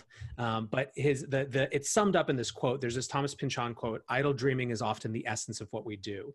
But he says it so perfectly. He says, this is Tim Kreider now, idleness is not just a vacation, an indulgence, or a vice. It is as indispensable to the brain as vitamin D is to the body. And deprived of it, we suffer a mental affliction as disfiguring as rickets. The space and quiet that idleness provides is a necessary condition for standing back from life and seeing it whole, for making unexpected connections and waiting for the wild summer lightning strikes of inspiration. It is paradoxically necessary to getting any work done. I read this shit and it hit me like a bolt of lightning. I was in the middle of being in San Francisco inside. I think I had just started to advise a startup that was going through Y Combinator, the same class as Coinbase at that time, which then sucked me in like a black hole and destroyed my life voluntarily through entirely my own fault for like 4 years before escaping the other side. But I remember reading this and being like, you're right. And I'm still going to do the opposite, but I'm going to remember this until I'm ready for its message in a weird way. But I think that you're right. I think that these are, one thing that I will say is I studied history in school. I've always been obsessed with history. Let me be very clear. This is an historic moment. This is not some small blip. This is not something that's going to be written off as just some crazy thing that happened. This is one of those before and after type events. And now a lot of the things that will come after will have been brewing for a very long time. On Friday, actually, I have Peter Zeihan, who wrote Disunited Nations, coming on to talk about how this is accelerating forces, geopolitical forces that he's been observing for years, right? So it's not that there's fundamentally new things, but when you have one of these liminal moments, right? These moments of transition, everything happens in these in-between moments, right? There's another one of my favorite theories from history is Stephen Jay Gould, who's an evolutionary biologist from Harvard. He had a theory called punctuated equilibrium. And basically he said, or up until him, the post kind of Darwin era, everyone assumed that evolution was this kind of steady up and to the right exercise. What he showed is that if you look back at the fossil record, there are these really long periods exactly of nothing really happening and then these huge jumps up. We are absolutely in a punctuated equilibrium moment. And to me, in some ways, the question is, it is a little bit how we got here, but it's a lot about what the hell are we going to do with it? Because it is happening. The rodeo is on and we're all on the court. So here's my challenge to all of the Bitcoiners out there. Right? Stop saying stupid fucking shit that gets liked and start thinking critically about what do you want to do with this moment. Here's the thing that people don't understand. People are smarter than you give them credit for. And if you tell someone the solution to this situation we're in right now is for them to buy Bitcoin, they're going to dismiss you. It'll get you a lot of likes from the same people who live in the same echo chamber as you, but it doesn't actually create any sort of shared energy. It doesn't actually move anything forward other than your own feeling of self-importance. And I think in our community, we have a big problem with people patting themselves on the back for doing absolutely nothing of value. And the question is, how are we going to use this moment to drive the conversation forward in a meaningful way that actually helps us get to the things we care about? What are the things we care about? Self-sovereignty, financial freedom, financial permissiveness, the end of draconian authoritarian regimes that are implemented through policy controls and monetary controls. Like the things we care about, the things I came here for 7 years ago were these things. And everyone is too busy jerking off Wall Street and trying to get hedge fund managers to invest in their crypto fund or trying to get money managers to buy Bitcoin that we have forgotten what we showed up for. I didn't show up to build the next, JP Morgan. I did not show up to build the next Goldman Sachs. I showed up 7 years ago to build something different. And I think that's been the greatest failure of this industry and the greatest disappointment. But we have an opportunity in a moment here to do something different. And I just, again, everything you put out there, like take a moment to just think, is this actually driving the ball forward? Is this actually making progress? Is this actually contributing to something positive? I think in some ways too, it's like, there's another piece of this, which is like, and by the way, I ask myself this all the time. And sure. Sometimes the answer is yes. And sometimes the answer is no. Like I have to confront my own truth that sometimes I'm full of shit. Well, I also think too that this is not binary in the sense of like, do this, don't do that. It's more like what I would say is that there are a huge number of Bitcoiners who actually have figured out the tools of like social media, in particular Twitter, has a very specific reward structure. And there are a lot of folks out there who have figured out how to like win that scoreboard in terms of the points, but you can deploy that against different things. You can deploy that against anti-surveillance measures, right? Like that same thing where you know exactly the way to word that tweet, that it's going to blow up, and you know, like people know sometimes you do a tweet where you, it just goes surprise viral. I would say more often than not, you know what your likely band to hit is, right? Because you've figured it out. And this is not you, Meltem. This is the royal you. Like use it, deploy that energy, right? I'm also guilty of this, right? There are times where I look at something and I'm like, I really care about this. I want people to pay attention. How do I maximize the probability of people paying attention? I don't know. Where do we take all of this? Well, I think one is recognizing that this is a moment of opportunity, right? Like as the world starts to get reconstructed, one of two things, like when things get broken down, power swings in to fill the gap really, really aggressively. And you're going to see that in ways that are very scary for the things that a lot of the people in this space, regardless of their political affiliation, share, right? Like one of the things that I love about Bitcoin is that you have like left libertarians and right libertarians and where everyone kind of meets is not just libertarianism, but just the idea of the empowerment of people, a sense of justice, a sense of voluntarily contributing to make a world better rather than waiting for someone else to do it. Right? We're trying to create a world. What my focus has been is like, how do I invest in and promote and advocate for and just sort of drive forward this idea that we are building tools for the revolution. They can be used in different ways, but at the end of the day, this is about helping people take back their self-sovereignty and building systems that give people choice and give people rights. I mean, like, so here's an interesting prompt. How do we invite people in more? Like, how do we create more doors that people can walk through, right? Because ultimately, like, you know, the old phrase, you can lead a horse to water, but you can't make him drink. It's true, but there's more people who are ready to drink right now than ever before. Yeah, and they're we give looking them for something better than buy Bitcoin. Like, if I have $50,000 of student debt, I'm living paycheck to paycheck, and I just lost my job, the rallying cry of buy Bitcoin or Bitcoin fixes this doesn't do shit for me. And I may be interested in Bitcoin, I may be excited about it, but the idea of spending money to buy an asset is not a tangible rallying cry. And that's kind of always been the issue with Bitcoins. Like, what is the means of participating in Bitcoin other than being a core developer, or other than holding Bitcoin, or other than advocating for Bitcoin and being part of crypto Twitter? So I think we need to find ways for people to participate. And I think the ways for people to participate is to care about privacy. The problem is that caring about privacy and giving people tools to preserve their privacy is not profitable. Mm-hmm. Right. And so there is this interesting thing, like what I always think about is the idea of category creation, right? So the way new business models get built, right? When Facebook started building Facebook, social media wasn't a thing. The business model they were building didn't really exist. Maybe MySpace had built it. There were earlier iterations than MySpace, but like the category didn't really exist. So we have this unique challenge where there are new products and services we're trying to build and get out into the market that don't exist yet. The issue is that in order to create a category, you have to do a number of different things. So number one, you have to educate. Number two, you have to advocate. Number three, you have to build tools and on-ramps. And number four, you then have to build a business that can sustain all of those activities. And the issue is like a lot of the things that we're trying to do in the crypto space are fundamentally new, particularly in a world where monetization is driven by advertising, right? And selling people's information, which is antithetical to how Bitcoin function, what this community is about.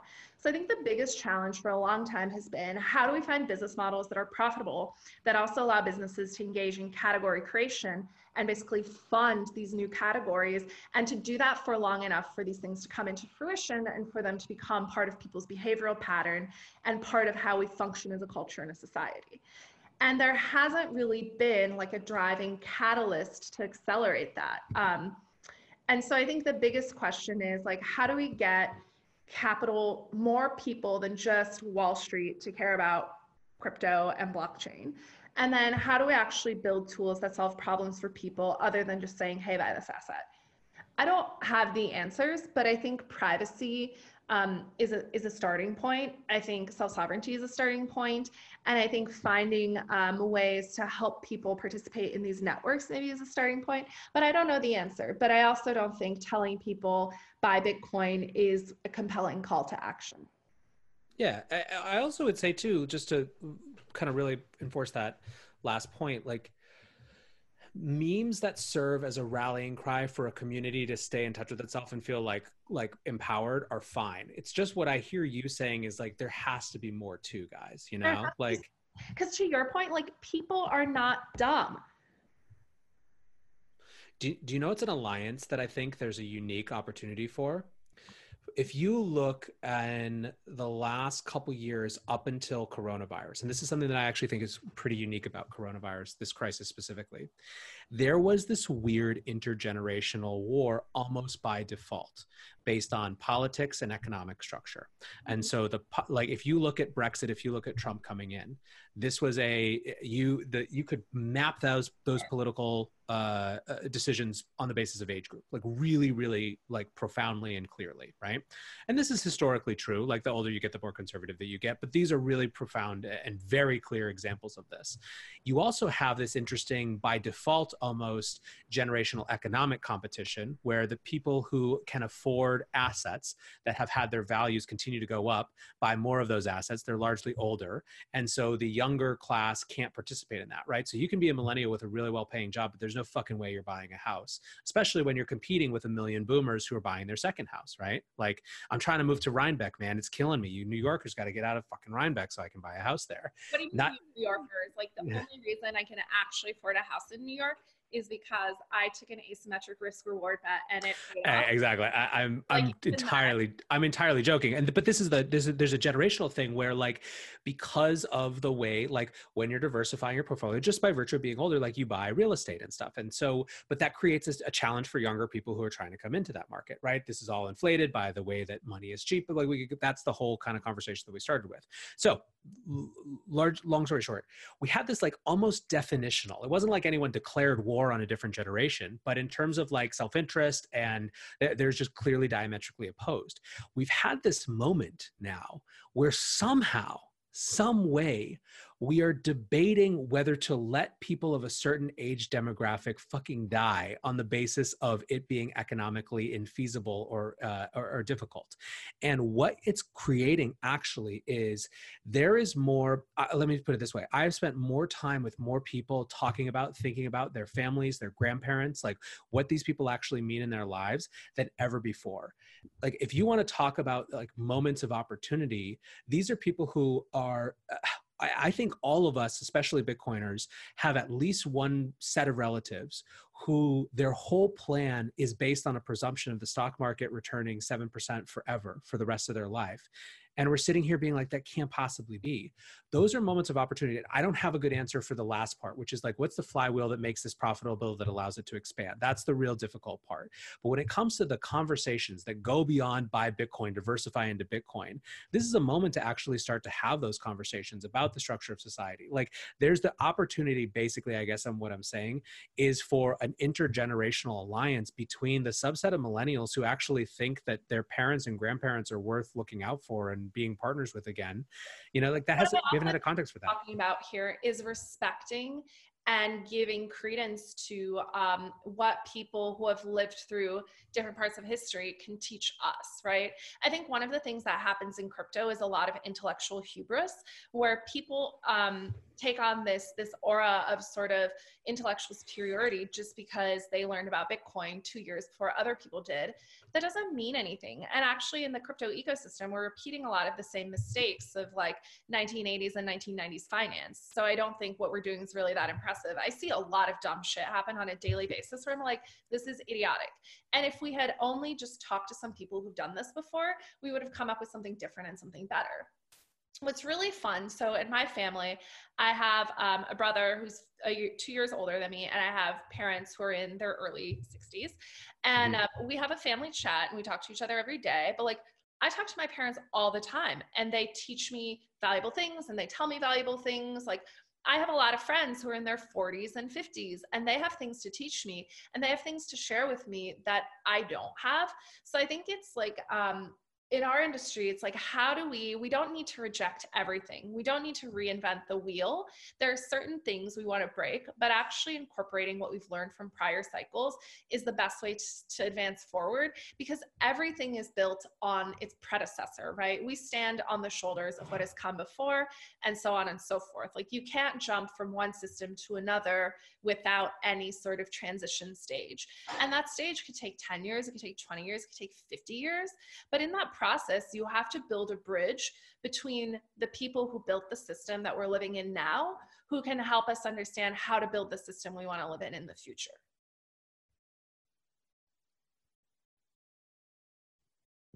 Nathaniel, you're on mute. I was muted. We're also going to need alliances. Like, if we want actual systemic change, you can't do that from one small corner of the world. What you can do, what we've seen over and over and over again throughout history, is that you can start in one small corner of the world and then apostles bring your message everywhere, right? Yeah. I love you, but I have to go do something now that...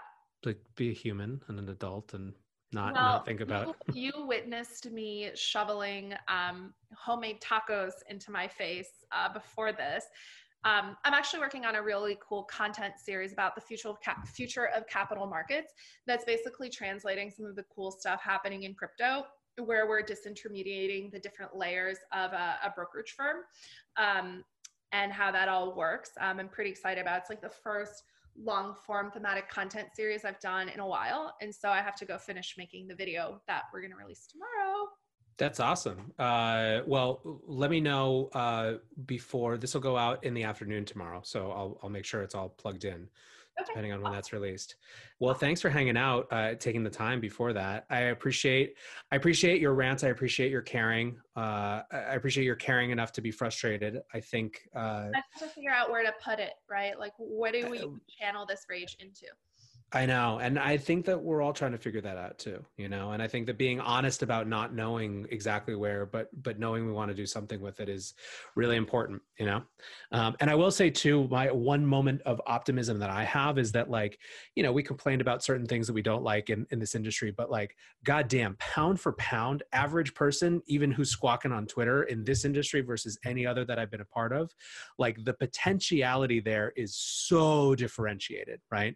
Like the opportunities. Like, I will say this about the crypto community. We are a giving bunch of people. We are like, there's an openness here. People are willing to talk to each other. Like, I DM with people all day, talk to random people on Telegram. Like, people are very quick to iterate, throw random stuff out. The energy is palpable. It's amazing. The question is, how do we use that energy to actually potentiate tangible change? That's what we need to figure out next. All right. That's our mission. And we need an inside woman or inside man. We need a group of people who are willing to go into the belly of the beast. We're going to find out who those people are very soon. Oh my God, I know. We need some candidates. I'm into it. All right. Not Kelly Loeffler, though. Oh God, I was like, well, we don't want to talk for another 20 minutes, so I'm not even going to bring that up. Jesus.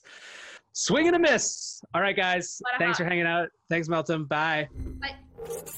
I think the most important part of this conversation to me in some ways was the idea that we need not to underestimate people's capacity to learn and understand what's going around them.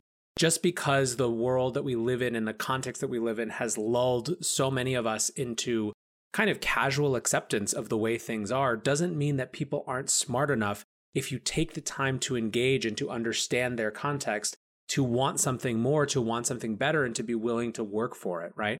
I think there is a moment here that is open to change, but it's going to go fast. And into that vacuum will flood all sorts of types of power, including, most importantly, the type of power that is trying to preserve itself.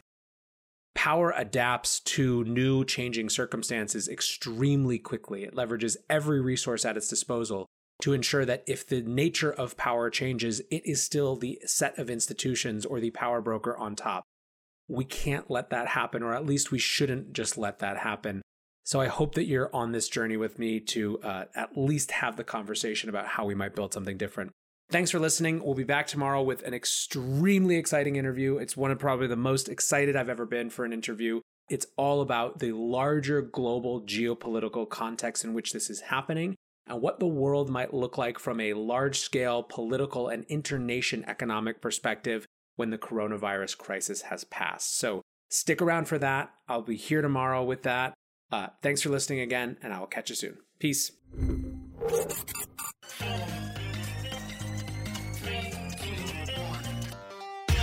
Welcome back to The Breakdown, an everyday analysis breaking down the most important stories in Bitcoin, crypto, and beyond, with your host, NLW. The Breakdown is distributed by CoinDesk. Welcome back to The Breakdown. It is Friday, March 27th, and for those of you who were listening yesterday, I mentioned that there was going to be a really exciting guest today. That has been pushed back a week, but it's okay because I was feeling the need to actually try to almost take a step back and gather up my thoughts on what is just another in a sequence of literally insane weeks. It feels like 2020 has been a full decade in just 3 months. So today's episode is going to be the 7 themes that defined the week. And maybe I'll think of a more catchy title before I actually push it live, but 7 themes that define the week. So quickly, I'm going to talk about unlimited QE, CBDCs, central bank digital currencies, narrative shift to let grandma die, stimulus as corporate socialism, the lack of failure of institutional trust, surveillance, and the Bitcoin difficulty adjustment. So let's dive in. All right, so theme 1, unlimited QE. There was a remarkable interview last weekend on 60 Minutes with Neel Kashkari, who's a Fed Reserve president, where he effectively said, and I think I played this clip on Monday of this week, that the Federal Reserve had infinity dollars, infinity cash to do what they needed to do. What we heard at the beginning of the week was a new policy of unlimited QE. The week previous, the Fed had come out with $700 billion in market support activities, including $500 billion to buy treasuries and then another $200 billion to buy mortgage-backed securities. Well, they extended that to effectively an unlimited amount this week. What's more, there was a shift in what they allowed themselves to buy, right? So they weren't just limited to treasuries and mortgage-backed securities anymore. They actually started to go into the corporate bond market, which has just huge implications. It's something that just hasn't been done previously. And again, I think on Monday I started with a little clip from Travis Kling from last fall, where he said that the forms of QE were going to be increasingly more exotic. And I think that corporate bond buying program is exemplary of that. Now, we would find out later in the week that BlackRock would be both the recipient of and administrator of a number of those bond buying programs, which is a whole separate issue. But the week kicked off with unlimited QE. Now, one quick note on that. How did it resolve? Well, Caitlin Long says, good news, Fed balance sheet up, quote, only $600 million this week to $5.3 trillion from $4.7 trillion last week. I was expecting more. Prediction, before crisis ends, it will far exceed $10 trillion. In short term, huge dollar demand because short covering, but it won't last. Then timber? All right, next up, CBDC, central bank digital currencies, or more specifically, a digital dollar. So at the beginning of this week, when things got going, one of the big questions was what the stimulus package was going to actually look like. And there was a proposal put forth by Nancy Pelosi on Monday night that included a proposal for a digital dollar. In this context, the digital dollar was about something very different than we've seen previous digital dollar ideas from researchers and thinkers, this was basically an answer to the how are we going to get money in the hands of people question. So the way that they proposed it is that everyone would have an account effectively directly with the Fed called a Fed account that would be able to put that stimulus money, whatever it ended up being, directly into those accounts.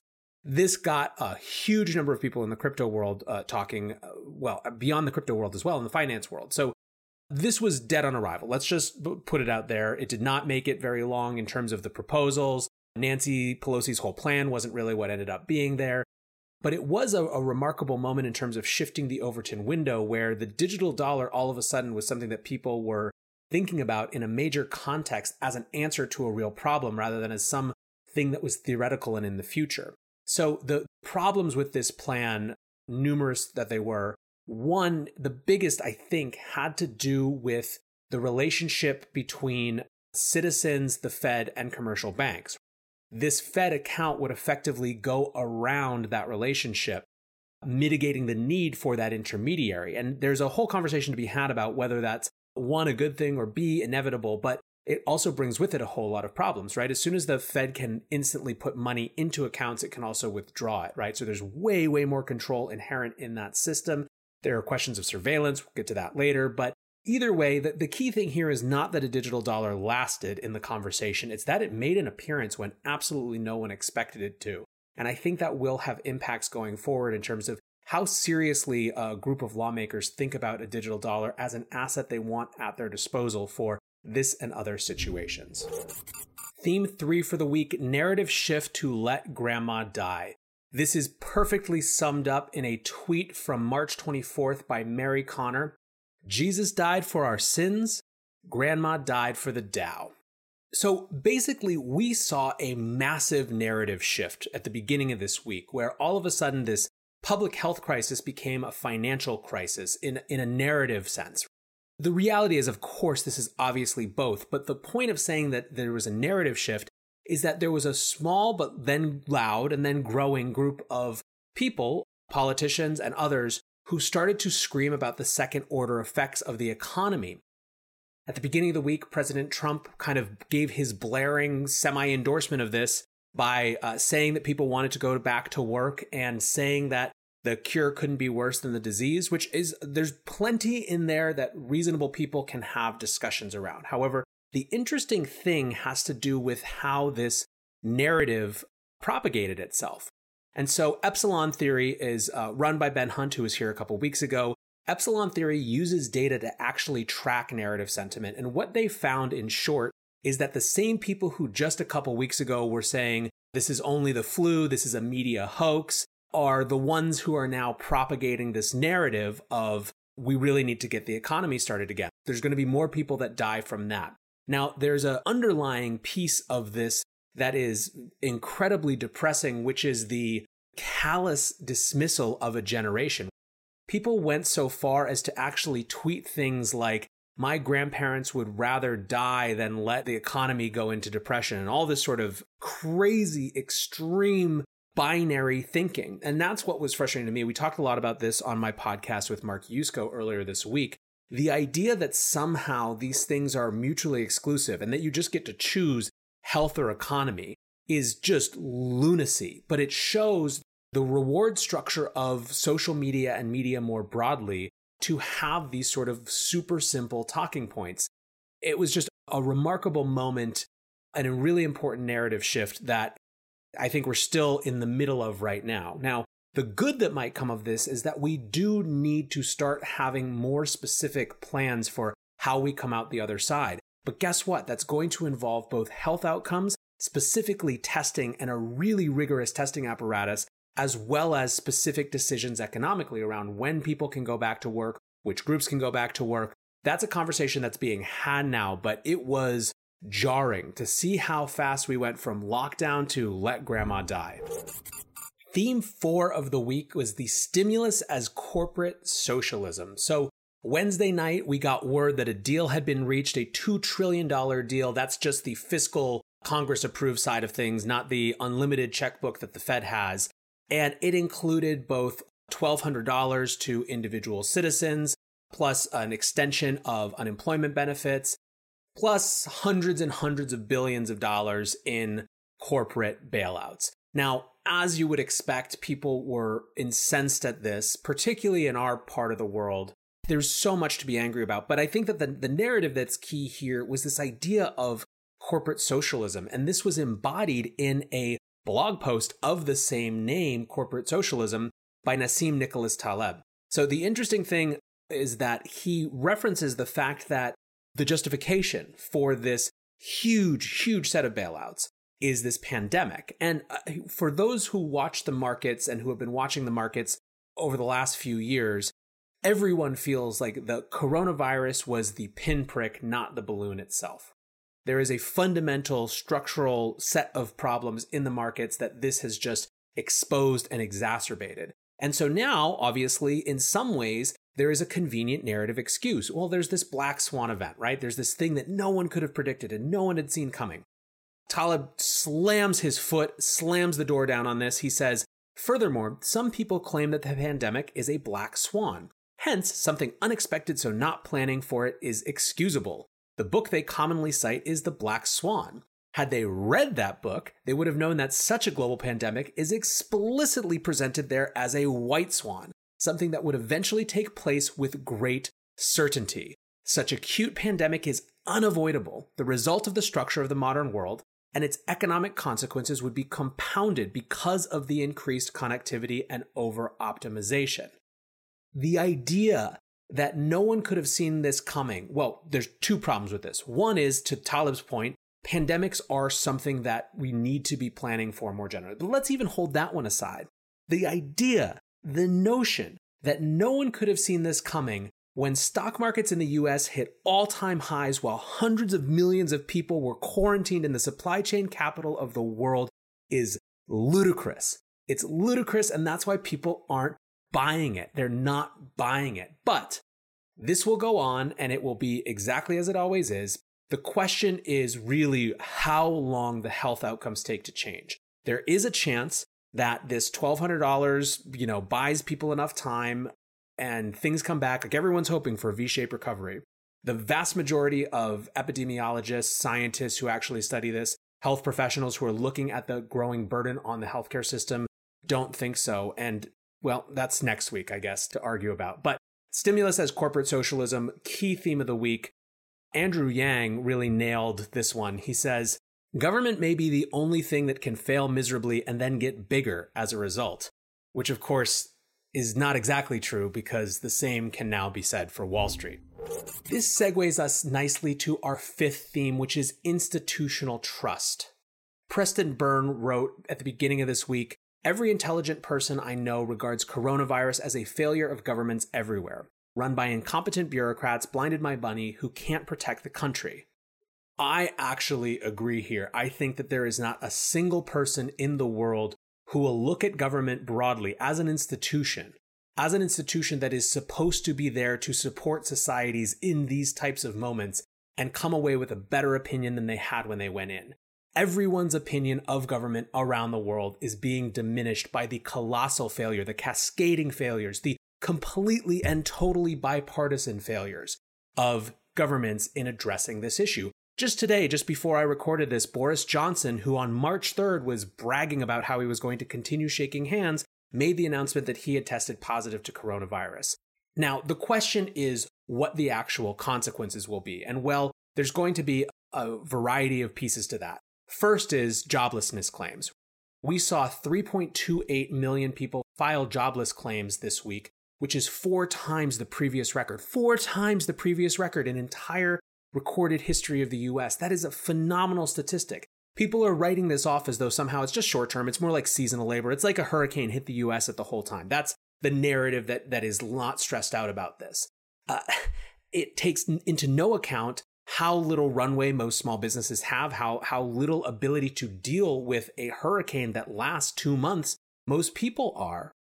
It's just a phenomenal abrogation of the responsibility of leadership in this case. So the trust in institutions of government, I think, is hugely low. What's more, it's not just institutions, right? So yesterday, as I mentioned, those jobless statistics came out. The same day, the Dow rebounded so much that it was called by the Wall Street Journal in what I believe a tweet that will live in infamy, a new bull market. Now, of course, defenders are just going to say, well, it's just numbers, it's just statistics, it's 20% up or down means bear bull, blah, blah, blah, blah, blah. It's lunacy that on the same day that this jobless report comes out, where 4 times the number of Americans filed jobless claims that have ever in history, the market had one of its biggest rises ever. There could be nothing that shows how disconnected, how fundamentally disconnected the markets are from the real economy and the real lived experience of people. Suna Amaz from Token Daily and Volt Capital summed it up beautifully. She said, "The stock market is completely divorced from the economy, is completely divorced from money. I would add, is completely divorced from the lived experience of human beings."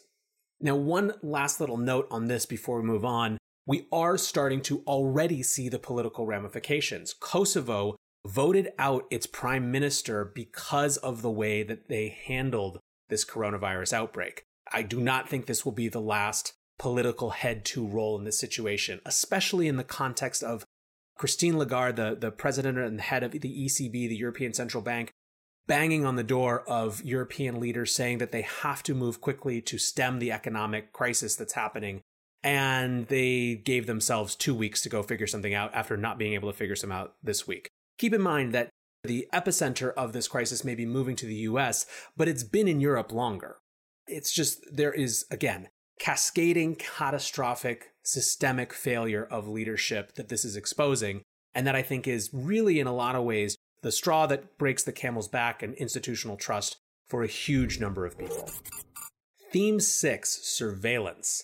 In the context of crises, centralized powers governments usually consolidate power. They take extraordinary wartime power, crisis time power. The problem is that they don't tend to want to give up that power after they have claimed it. So this is something that many in the Bitcoin and crypto community are watching closely. Well, yesterday, Marty Bent summed it up beautifully with that crispness that only Marty has. We just got Patriot Acted, freaks. Fear wins again.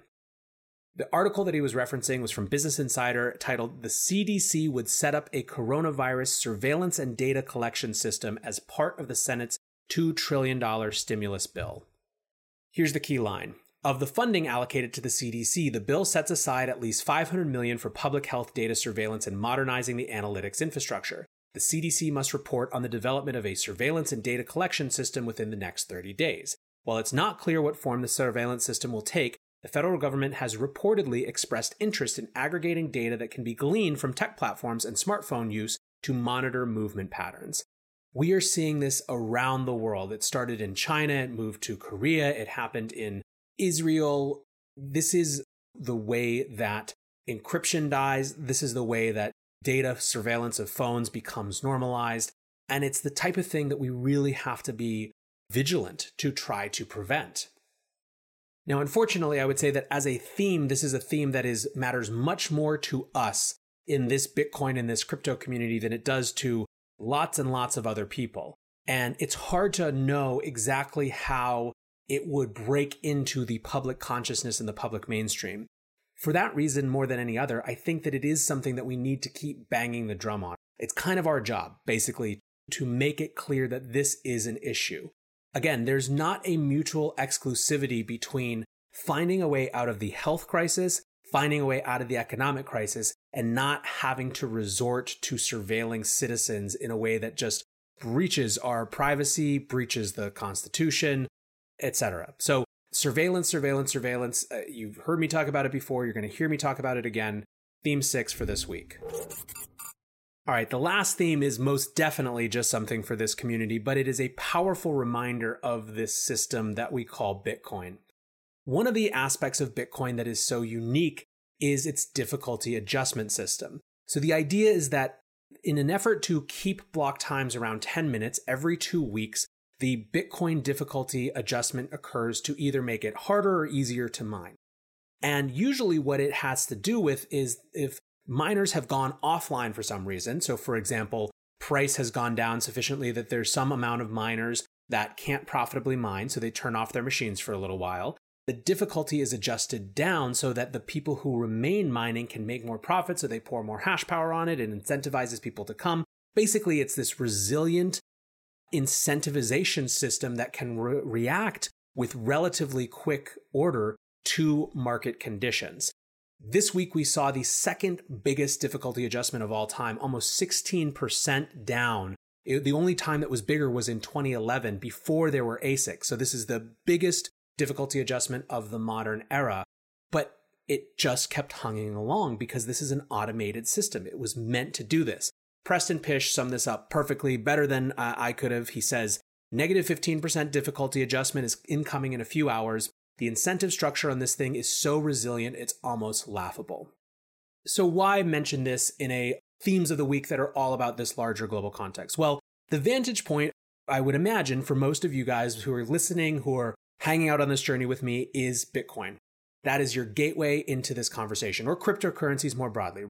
This is our starting point to look out across all of these different issues, be they financial issues and the way that markets are structured, be it government issues and power issues, right? Like the vantage point that we have is Bitcoin. And my goal with this podcast is to be able to make that perspective that you have that starts with Bitcoin be a gateway to a wider world, be a lens through which you can assimilate other types of information, restructure it, and figure out what you think and how you think we should act better. So I think that coming back to this idea, reminding everyone of the resiliency of that system, the resiliency of the starting point that we share in Bitcoin is really important. You know, one of the things that I've thought of frequently over the last few months is that there isn't a community of professional interest and economic interest, an industry that you could have been in where you would have been better informed about the coronavirus over the last 3 months than cryptocurrency, than Bitcoin, more than even mainstream medicine in the US. It was folks who were seeing what was happening in China, where we obviously have direct connections to that. It was people who watch exponential functions. The first podcast that I did about coronavirus almost more than a month ago now was about why Bitcoin and crypto were so interested in it.